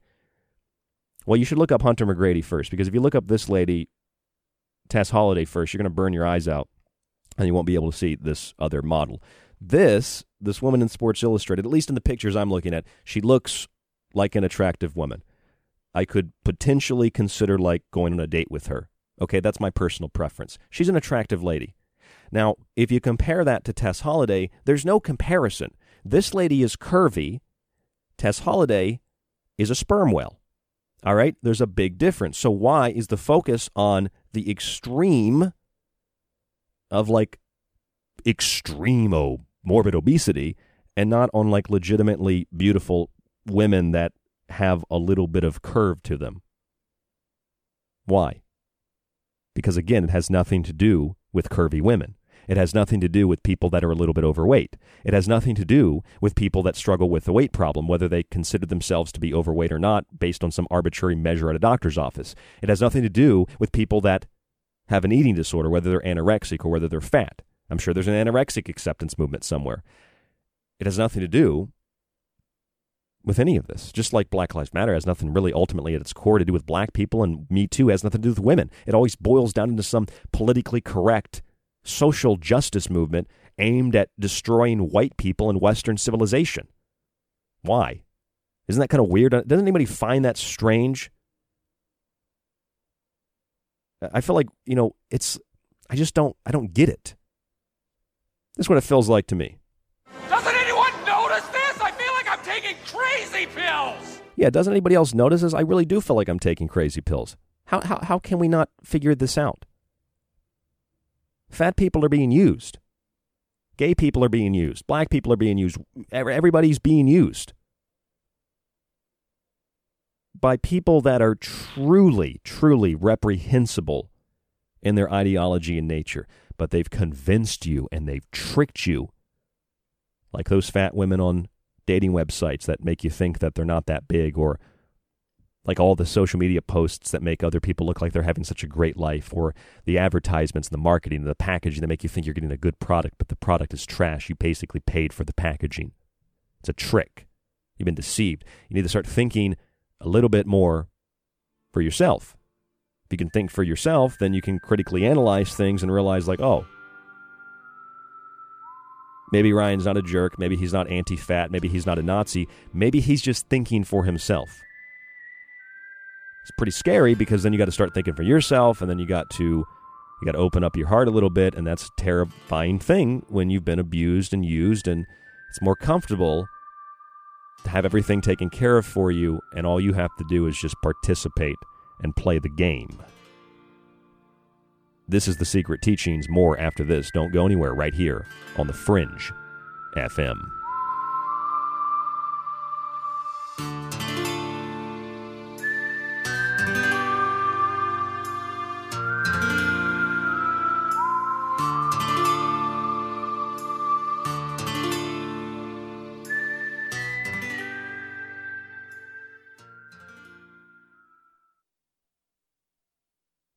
Do you have everything you need to explore the secret teachings? I've got my secret socks on, and my secret TV, and my secret TV channel. Looks like SpongeBob's ready. Are you? You are listening to The Secret Teachings with your host, Ryan Gable. To contact Ryan, email rdgable@yahoo.com. You could listen to this. And that show is now running all day Friday and all day Saturday on History Channel, which is really amazing. Since I don't know if there's any other show on TV that's doing that right now, so... I hate this channel. Or you could listen to The Secret Teachings with myself, Ryan Gable, 5 nights a week, and join us to explore the outer limits and quarantine zones of history, symbolism, parapolitics, myth, and more. We don't have insiders or some galactic confederation ambassador, but we do have books, memories, critical thinking skills, and an ability to recognize patterns. And we also know a little bit about a lot. But don't take my word for it. I'm kind of like you. I'm a last of a dying breed, a generalist. Find thefringe.fm Monday through Friday for new episodes of The Secret Teachings, or check out TalkStream Live in the Paranormal Radio app. Visit www.thesecretteachings.info to subscribe to the entire show archive so that you can listen, stream, and download every episode after it airs. Subscribers also get access to our montages and digital books. www.thesecretteachings.info and The Secret Teachings Monday through Friday on The Fringe FM. Don't settle for less. And again, people say David has no evidence, but... I hate this channel. Are you ready to explore the unknown and The Secret Teachings? Do you have everything you need? I've got my secret socks on, and my secret TV, and my secret TV channel. SpongeBob sounds ready. Are you? They all say the same thing. They're all like, over the last 4 years, everything good that happened was because of us.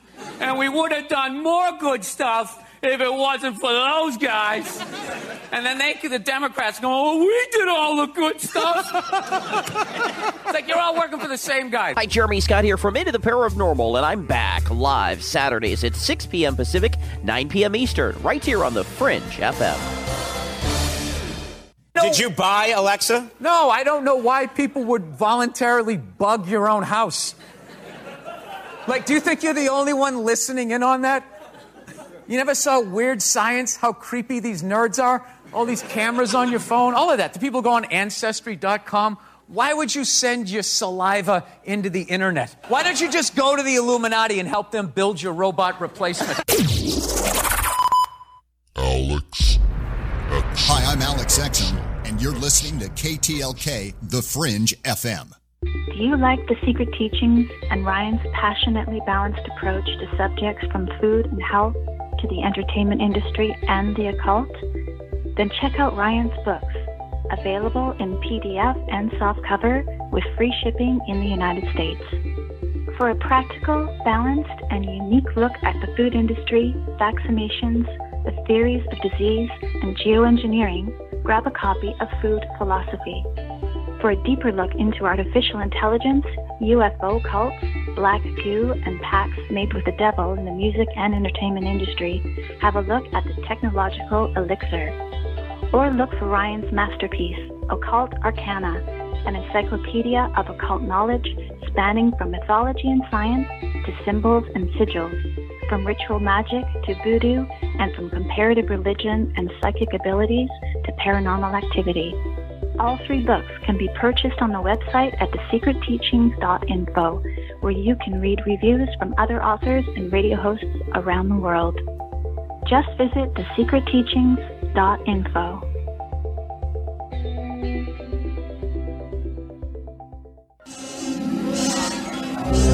Understand the procedure now? Just stop a few of their machines and radios and telephones and lawnmowers. Throw them into darkness for a few hours and then sit back and watch the pattern. And this pattern is always the same? With few variations. They pick the most dangerous enemy they can find, and it's themselves. All we need to do is sit back and watch.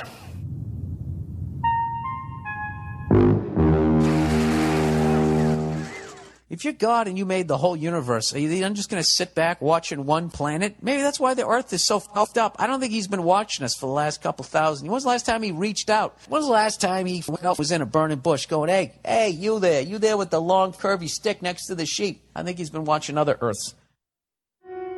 You're listening to KTLK Digital Broadcasting. May I have the password, please? The Fringe FM. That's right, sir. That is the password. I shouldn't be up here. I should be back in school on the other side of the ocean. Yet you all come to us young people for hope. How dare you? You have stolen my dreams and my childhood with your empty words, and yet I'm one of the lucky ones. People are suffering. People are dying. Entire ecosystems are collapsing. We are in the beginning of a mass extinction, and all you can talk about is money and fairy tales of eternal economic growth. How dare you? How dare you? You are failing us. But the young people are starting to understand your betrayal. The eyes of all future generations are upon you. And if you choose to fail us, I say we will never forgive you. We will not let you get away with this. Yes, we can. Right here, right now, is where we draw the line. The world is waking up, and change is coming, whether you like it or not. A time of tribulation has come.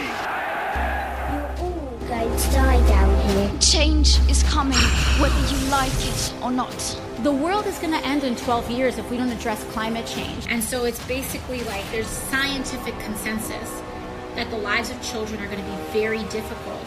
And it does lead, I think, young people to have a legitimate question. Is it okay to still have children? Because what's not realistic is Miami not existing in a few years. Water, the basic component of all life, had been deemed a threat to Brondo's profit margin. The solution came during the budget crisis of 2330, when the Brondo Corporation simply bought the FDA and the FCC. If you love ice cream, what about trying something new? Well, these maggots might be just what you're looking for. The entire North Polar ice cap during some of the summer months could be completely ice-free within the next 5 to 7 years. Both of these burgers are made from plants and have similar ingredients. The main ingredients in an Impossible Burger are water, soy protein concentrate, coconut and sunflower oil, and natural flavors.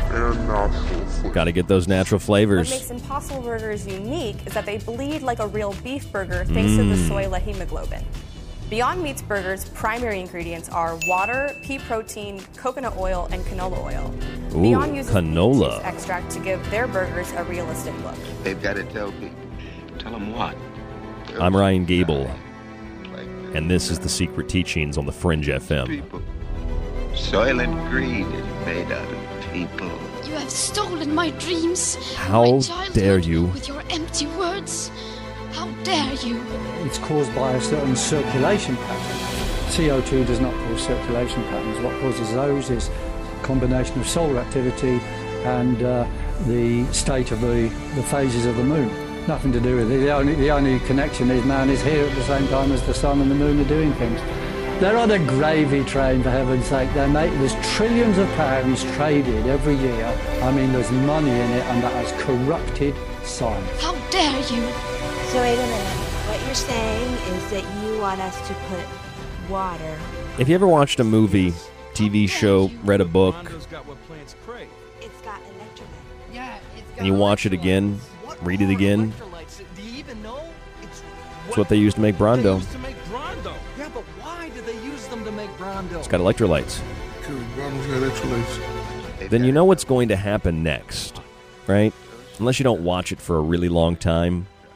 You don't read the book for a really long time. You read it again, you might forget a lot of the stuff in the book. But if you watch a movie and then you watch it again the same week, the same month, you probably are going to remember what happens next. It's not really a surprise. It's not really as intriguing the first time because you know who the murderer was. You know where this catastrophe is going to take place. You know whatever the movie's about. You know if the girl's going to get the guy she wants to be with. You know what's going to happen.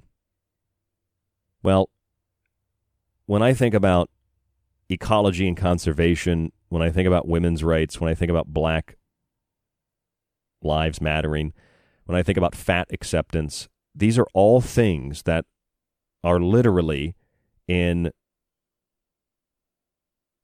think tank documents methods that are going to be used and are currently being used to destabilize and deindustrialize modern civilization. And if you've never read something like this, if you don't know about Tavistock or the Ford Foundation or Carnegie or the Rockefeller Foundation, the Stanford Research Institute, the Good Club with Oprah Winfrey and other billionaires, if you don't know about those groups and those clubs like the Club of Rome, the CFR, the Trilateral Commission, the roundtable groups of Cecil Rhodes, the Diamond Syndicates, if you don't know about this, then you have no clue when you look at current events that these various movements are anything but organic grassroots. You think, oh, that's just someone trying to bring awareness to an issue that is really an issue of injustice and inequality. So you hijack the minds of people that are moral and decent and good, and because they're like this, they can't fathom that what they support is something that is actually quite dark and quite oppressive and manipulative and outright evil. In some cases, just it's an inversion of all things that are good and positive and pure. It's chaotic. Until somebody comes along and says, well, you know that like decades ago, they were in the 60s, the Central Intelligence Agency, which also worked with the music industry. You might have read the stories about Laurel Canyon, various musicians, celebrities, and counterculture, revolutionary countercultures that were used to demoralize people and keep people comfortable, like Aldous Huxley said, who wrote A Brave New World, loving their own servitude. So you go back to flower power in the 60s, right? And you got the drugs and the sex and the free love, alcohols, just hardcore anything and everything to disconnect the mind from reality, disassociation, demoralization, destabilization, all part of a much larger plan and agenda. So I play this montage. You can hear Greta Thunberg talking. And you listen to what this girl says, and you listen to some of the other clips in that montage, the ladies describing the fake meat burgers. And people might think that those fake meat burgers are healthy, when in fact soy is devastating to the environment because of the chemical usage. I don't know if you could compare and contrast between animal agriculture, which is also quite devastating. But again, there's a way on the spectrum to say, well, look, you don't need to eat a piece of meat 7 days a week to be healthy. Your ancestors, your paleo diet, they probably didn't eat meat every day. They might have had meat like once a month if they could kill something. Maybe they found a way to preserve the meat eventually. They saved the meat. Otherwise, when they killed something, they probably ate it all at once. Maybe they shared it with somebody else. They probably sustained themselves on nuts and berries and fruits and trees and plants and things like that. They probably didn't eat a lot of meat, contrary to popular belief. So you don't really have to eat a lot of meat to be healthy. And you don't have to eat a lot of meat to get the nutrition that you need. Now, this isn't about an anti-meat stance. Just hear me out. What I'm saying is, the opposite end of that spectrum is, I'm not touching meat because it hurts the environment. Well, you're also wrong if you think that, because if you think that eating meat hurts the environment, let me ask you, where are you getting your meat? Are you getting it from Sam's Club, Costco? Are you getting it from, like, the grocery section of Target? Where are you getting your meat from? There's a good chance wherever you're getting your meat from, if you're not careful where you're buying it from, you probably are supporting, things that are environmentally damaging and harmful, chemicals, and unless you have an environmental approach as per the health and wellness of the animal, then you're supporting that as well. But you go to the other end again real quick, and it's like, I had to eat meat. The other end's like, don't eat any meat. It's killing the environment. Well, there's moderation in the middle. And it's because I've read the book, It's because I watched the movie that I know what happens next. Just a few weeks ago, the Telegraph newspaper said that COVID-19 has shown us that we need to eat more plants and stop eating meat, as if that has anything at all to do with coronavirus. Maybe they're thinking, well, because someone ate bat soup, maybe that's why. I mean, that's not why, or even what coronavirus is to begin with. But let's eat more plants. I'm all into that. I'll eat plants. Oh, I eat plants every day. In fact, on breaks tonight, I've had some kale on the stove steaming. Put some onion powder, some garlic powder, a little bit of lemon on it, some water. Mix it up real nice. Maybe I got some nutritional yeast that I blended up with some walnuts. It makes like a fake cheese, like a Parmesan. Beautiful. Put that on top. It's really good. So I've got that going. I eat plants all the time. I've lost weight. I've gotten shape. I'm healthy. My brain is clearer than ever. But it doesn't mean if you're fat, you can't do the same thing. It doesn't mean if you're a little bit thicker that you can't do the same thing. It doesn't mean if you're anorexic that you might not actually be healthy. These are very subjective things. But if you are really, really anorexic, then you probably are malnourished. And if you're really, really overweight, you probably are still malnourished. And even if you are overweight and relatively healthy, your weight is going to tax your entire physical body to the point of exhaustion. And even if you do lose the weight, you're going to have a lot of joint and muscle and bone problems eventually at a much younger age than anybody else has. And if that's okay with you, that's okay with you. That's fine.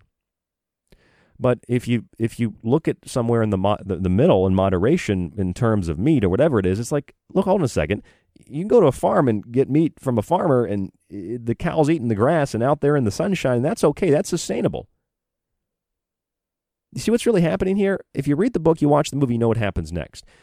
You know that in V for Vendetta, all the butter, all the meat, it went to the chancellor. The people didn't get anything unless they robbed a train. Mao Zedong in China, big house, heating system, got all the meat, but the Chinese people had to die in the cold, starve to death in the cold, and have no grain, let alone meat. Now you see what's happening? They don't care about the environment.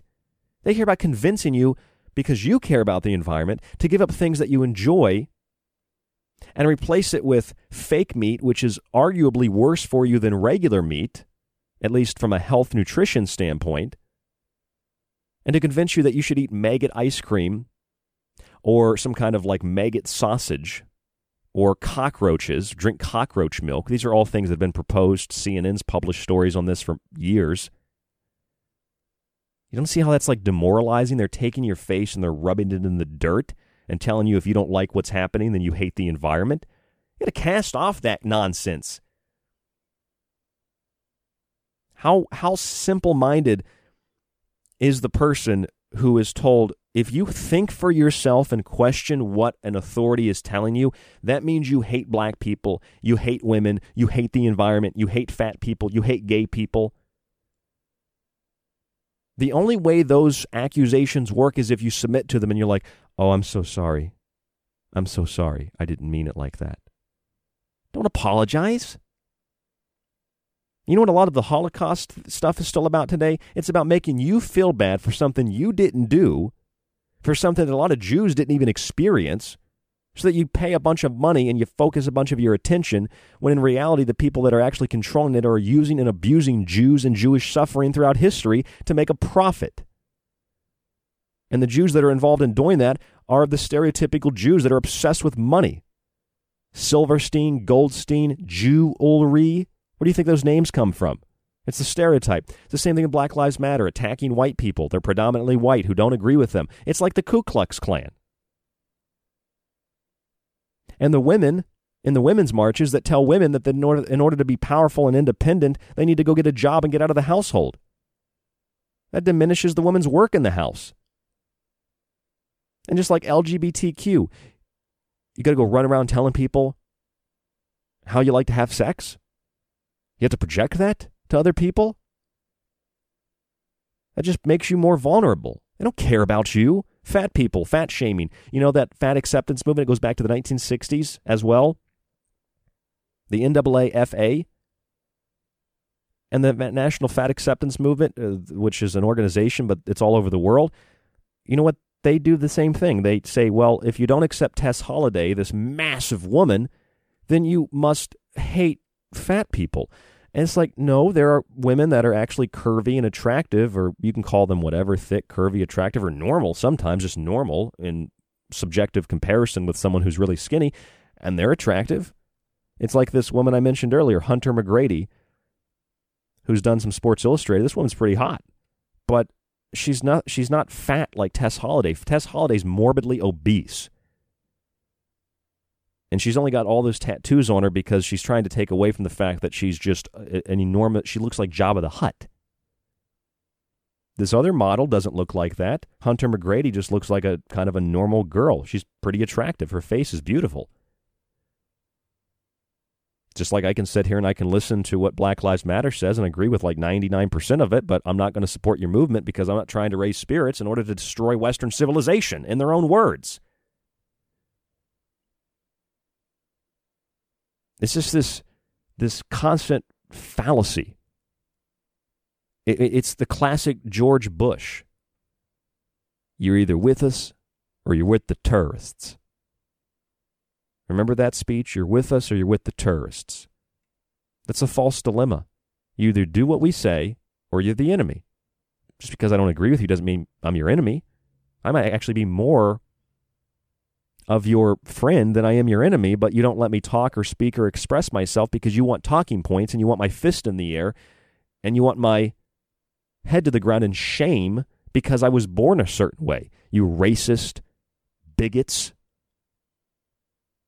Racist sons of bitches, you pieces of trash.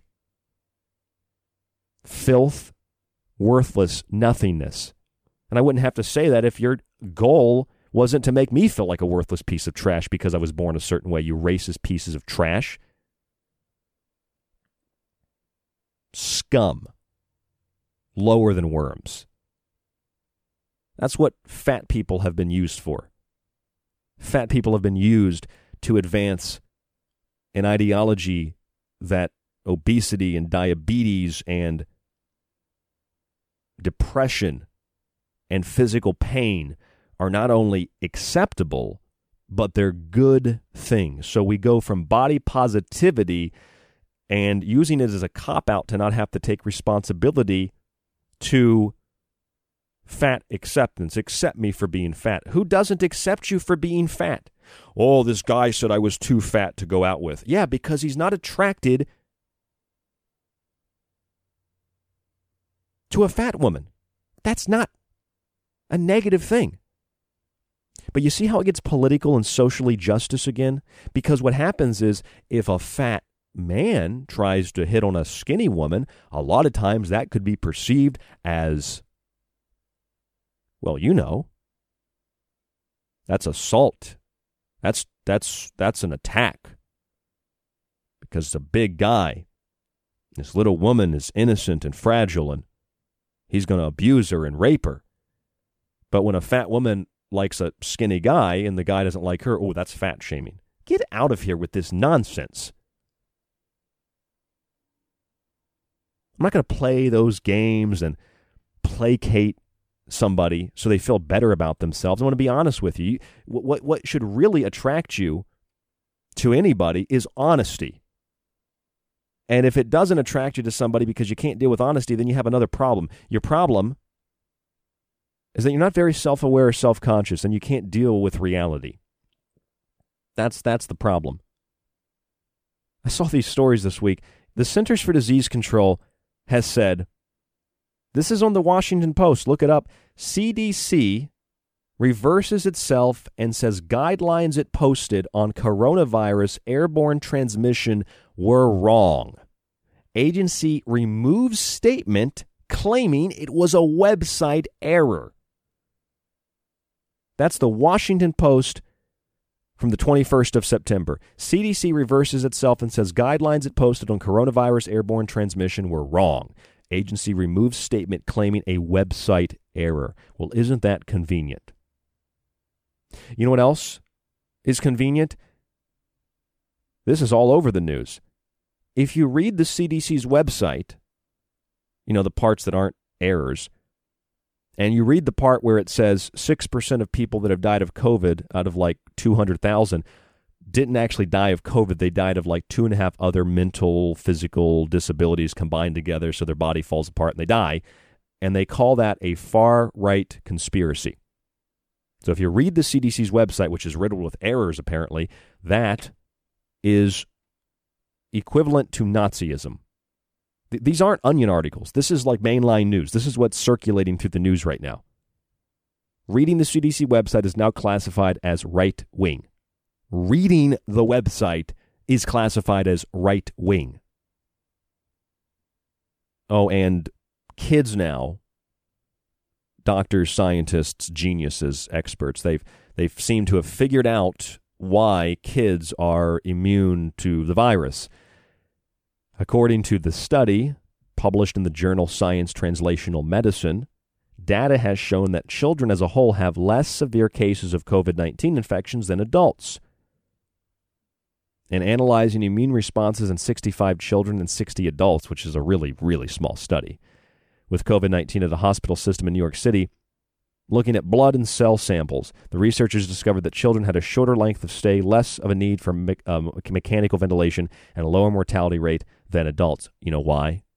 Because most of the children don't have 2.5 underlying health conditions at 6 or 7 or 8 years old. A lot of the adults at 30 or 40 do have those underlying health conditions, so they're already sick.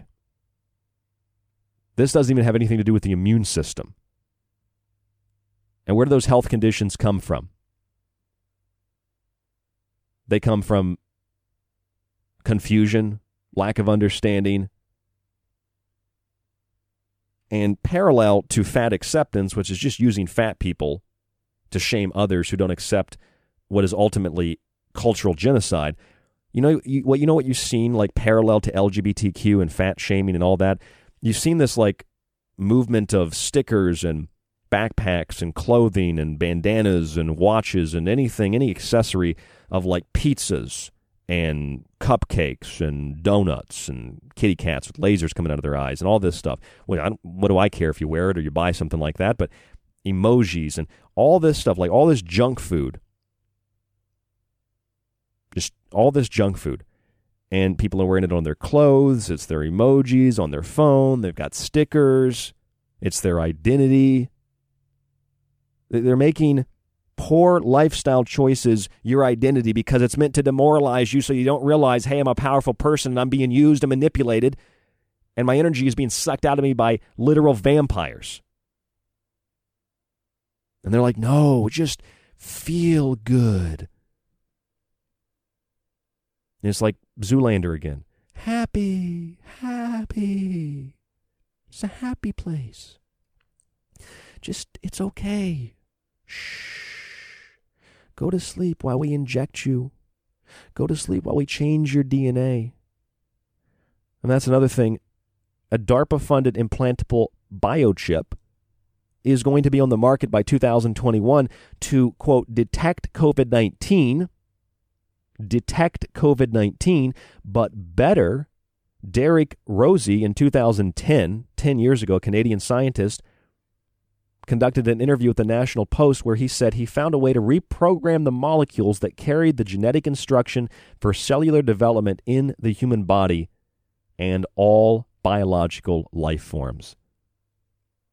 Put a microchip in you. They don't even need to get that vaccine. Just a microchip in you.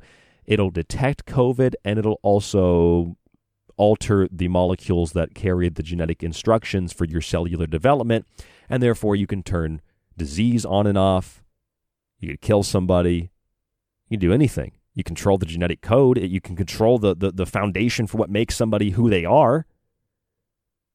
There it is. DARPA's working on that. Isn't that nice? These molecules that control DNA, of course, are mRNA. And if you can rewrite the instructions, you can rewrite DNA. DARPA's been working on this for a long time, and hey, look at there's a virus. Let's give everybody microchips so that we can detect the virus. They can't even detect the virus with saliva samples that are supposed to be filled with virus. How are they going to detect it with a microchip? It has nothing to do with the virus. It has nothing to do with your health, it has everything to do, every little thing to do with control. That's what it is. It's a biochip. It'll detect COVID. It's not about COVID. It's not about a virus. It's about controlling you. It's about getting you to submit and acquiesce. That's what fat acceptance is. That's what Black Lives Matter is. That's what women's movements are. Me Too movement. That's what ecology conservation movements are. I've read the book. I've seen the movie. I know what happens next. You can call me crazy, but you haven't read the book and seen the movie, apparently. It's all in their writing. Stanford Research Institute, Carnegie Foundation, Ford Foundation, the Good Club, the Club of Rome, Trilateral Commission, Council on Foreign Relations, the Round Table, Cecil Rhodes, the Diamond Syndicate, the Rothschilds, the Rockefeller Foundation, the Tavistock Institute. Do you want me to continue? It's in their own writings. The report from Iron Mountain, Silent Weapons for Quiet Wars. It's in their own writing. Whoever they are, elitists, professors, billionaires, politicians, celebrities.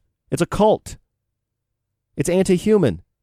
That's what this is about, because you got to destroy what makes people beautiful. You got to destroy humans, even destroying women that are kind of attractive if they're overweight or they don't fit into some kind of subpar standard of subjective, beauty. You take women like that, like this lady we were talking about earlier, who's a model who does Sports Illustrated, Hunter McGrady. She's a little bit overweight. She's pretty attractive. I'd bang her. And they ignore women like that because they promote people like Tess Holliday, who's a literal sperm whale, who's been tattooed and shoved and stuffed into a bathing suit. They got to put her in a bathing suit and then use like one of those space bags to suck it in so she can kind of look like she's not Jabba the Hutt, because they're abusing these people. It's abuse. It's not acceptance. They're abusing black people. They profess to speak for all black people. They don't speak for all black people. They barely speak for a small fraction of black people.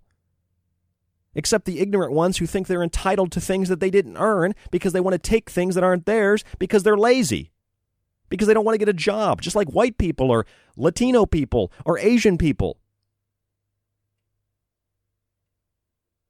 Why get a job if things will just be handed to you? That's the problem with communism. If you're just going to take things from other people, why work? And remember, that's what Freeway Ricky Ross told us on the show. This guy's making $1 million a day, selling cocaine. Why would he get a job? Why would he learn to read or write? I think that's what I asked him. I said, if you don't know Freeway Ricky Ross, he's the real Rick Ross, not the fake college boy rapper from Miami. I think he's from Miami, but he lived in Miami. Rick Ross. Why don't white that and Ross? It's Freeway Ricky Ross from Los Angeles, and he was working. He got involved with the DEA and the CIA, and they were trafficking drugs into the neighborhoods in Los Angeles, and he ran drug dealing, cocaine and things like that, all the way to I think he ran that stuff all the way almost to Arkansas or something, which would make a lot of sense because Arkansas was where they flew the drugs in during the Iran-Contra scandal, thanks to Bill Clinton.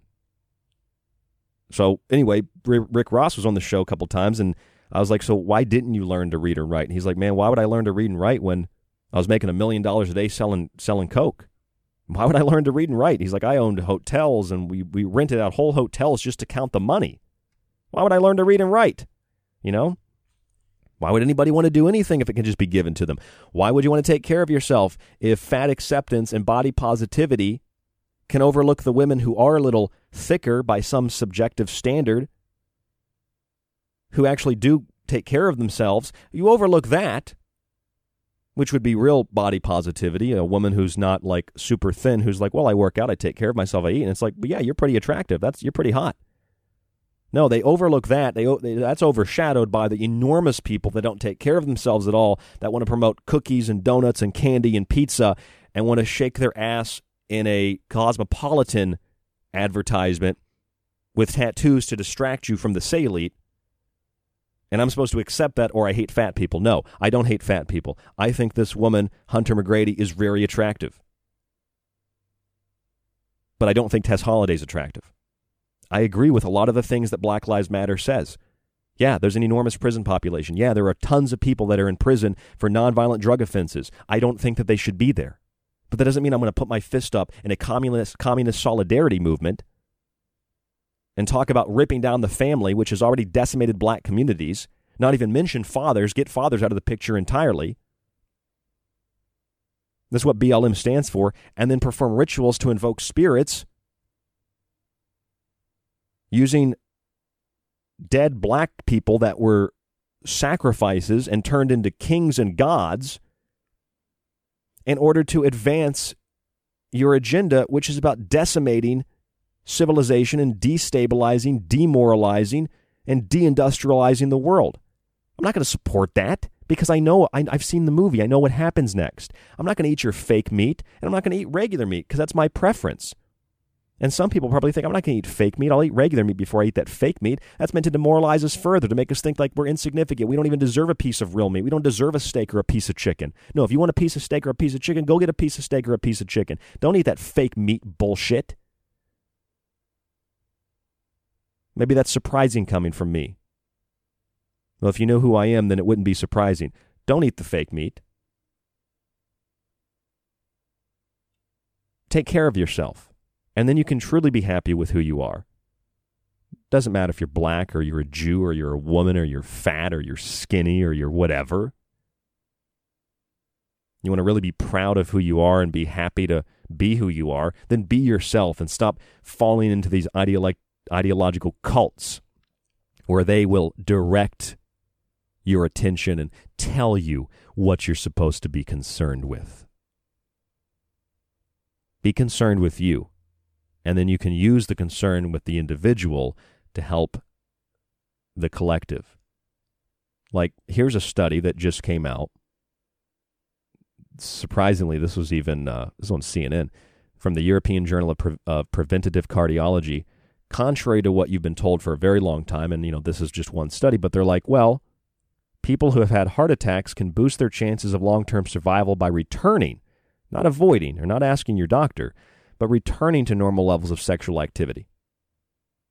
Old, young, whatever.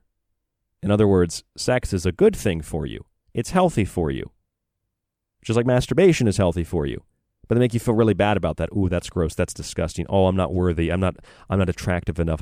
I just can't open myself up to this. And that's fine if you really feel that way. But if you've been demoralized into thinking that because you think men are bad or women are bad or whatever the case might be, you've been duped. I can tell you my heart is pierced. Virtually every day I feel this feeling of loneliness and separateness and disconnection long before COVID-19. I'm sure many of you feel the same thing. And when I'm connecting with somebody that I can get along with, even if it's just a friend, my heart opens back up again. And I embrace that. I don't run away from it. And when you have that sexual intimacy, yeah, it makes you feel good because it's the ultimate intimacy and the closest thing that you can get to the divine, to the source of whatever this existence is extended and externally projected from. So yeah, sex is probably going to be a good thing for you. It can actually help you not have another heart attack. Under the circumstances, of course, that are needing to be put in context. And when you get away with that, though, just don't wear the mask. Don't kiss each other. Don't look at each other when you have sex. Like anything that is just anti-human, that's what it's all about. Fat acceptance, the Holocaust, constantly shoving it down your throat, Black Lives Matter, Me Too, women's rights, all of it. Conservation, ecology, all of it, every single piece of it, it's all a fraud. It's all meant to separate and divide, not to unite and bring together. It's not a good thing. And when you read the book, when you see the movie, you realize, oh, that's what it's really about. Connect the dots. And you'll see that things that seemed complex begin to make a lot more sense. I'm Ryan Gable, and this is The Secret Teachings. Thank you all so much for listening tonight. If you have any questions or comments, you can email us at rdgable@yahoo.com, rdgable@yahoo.com. You can subscribe to our archive at www.thesecretteachings.info. Click on the Donate or Subscribe tab at the top of the page. Donate. You'll see options there. Donate that amount for the option you want, and we'll be in contact with setting up your account as quickly as possible so you can download and stream every show after it airs. It'll be in the archive at thesecretteachings.info. With your subscription, you'll also get access to our montages like the two we played tonight, and digital copies of my books, which are available also on the website when you subscribe, or you can buy the book separately, read reviews and all of that at www.thesecretteachings.info. Stay safe, stay informed, and we'll talk to you on the next broadcast right here on The Fringe FM.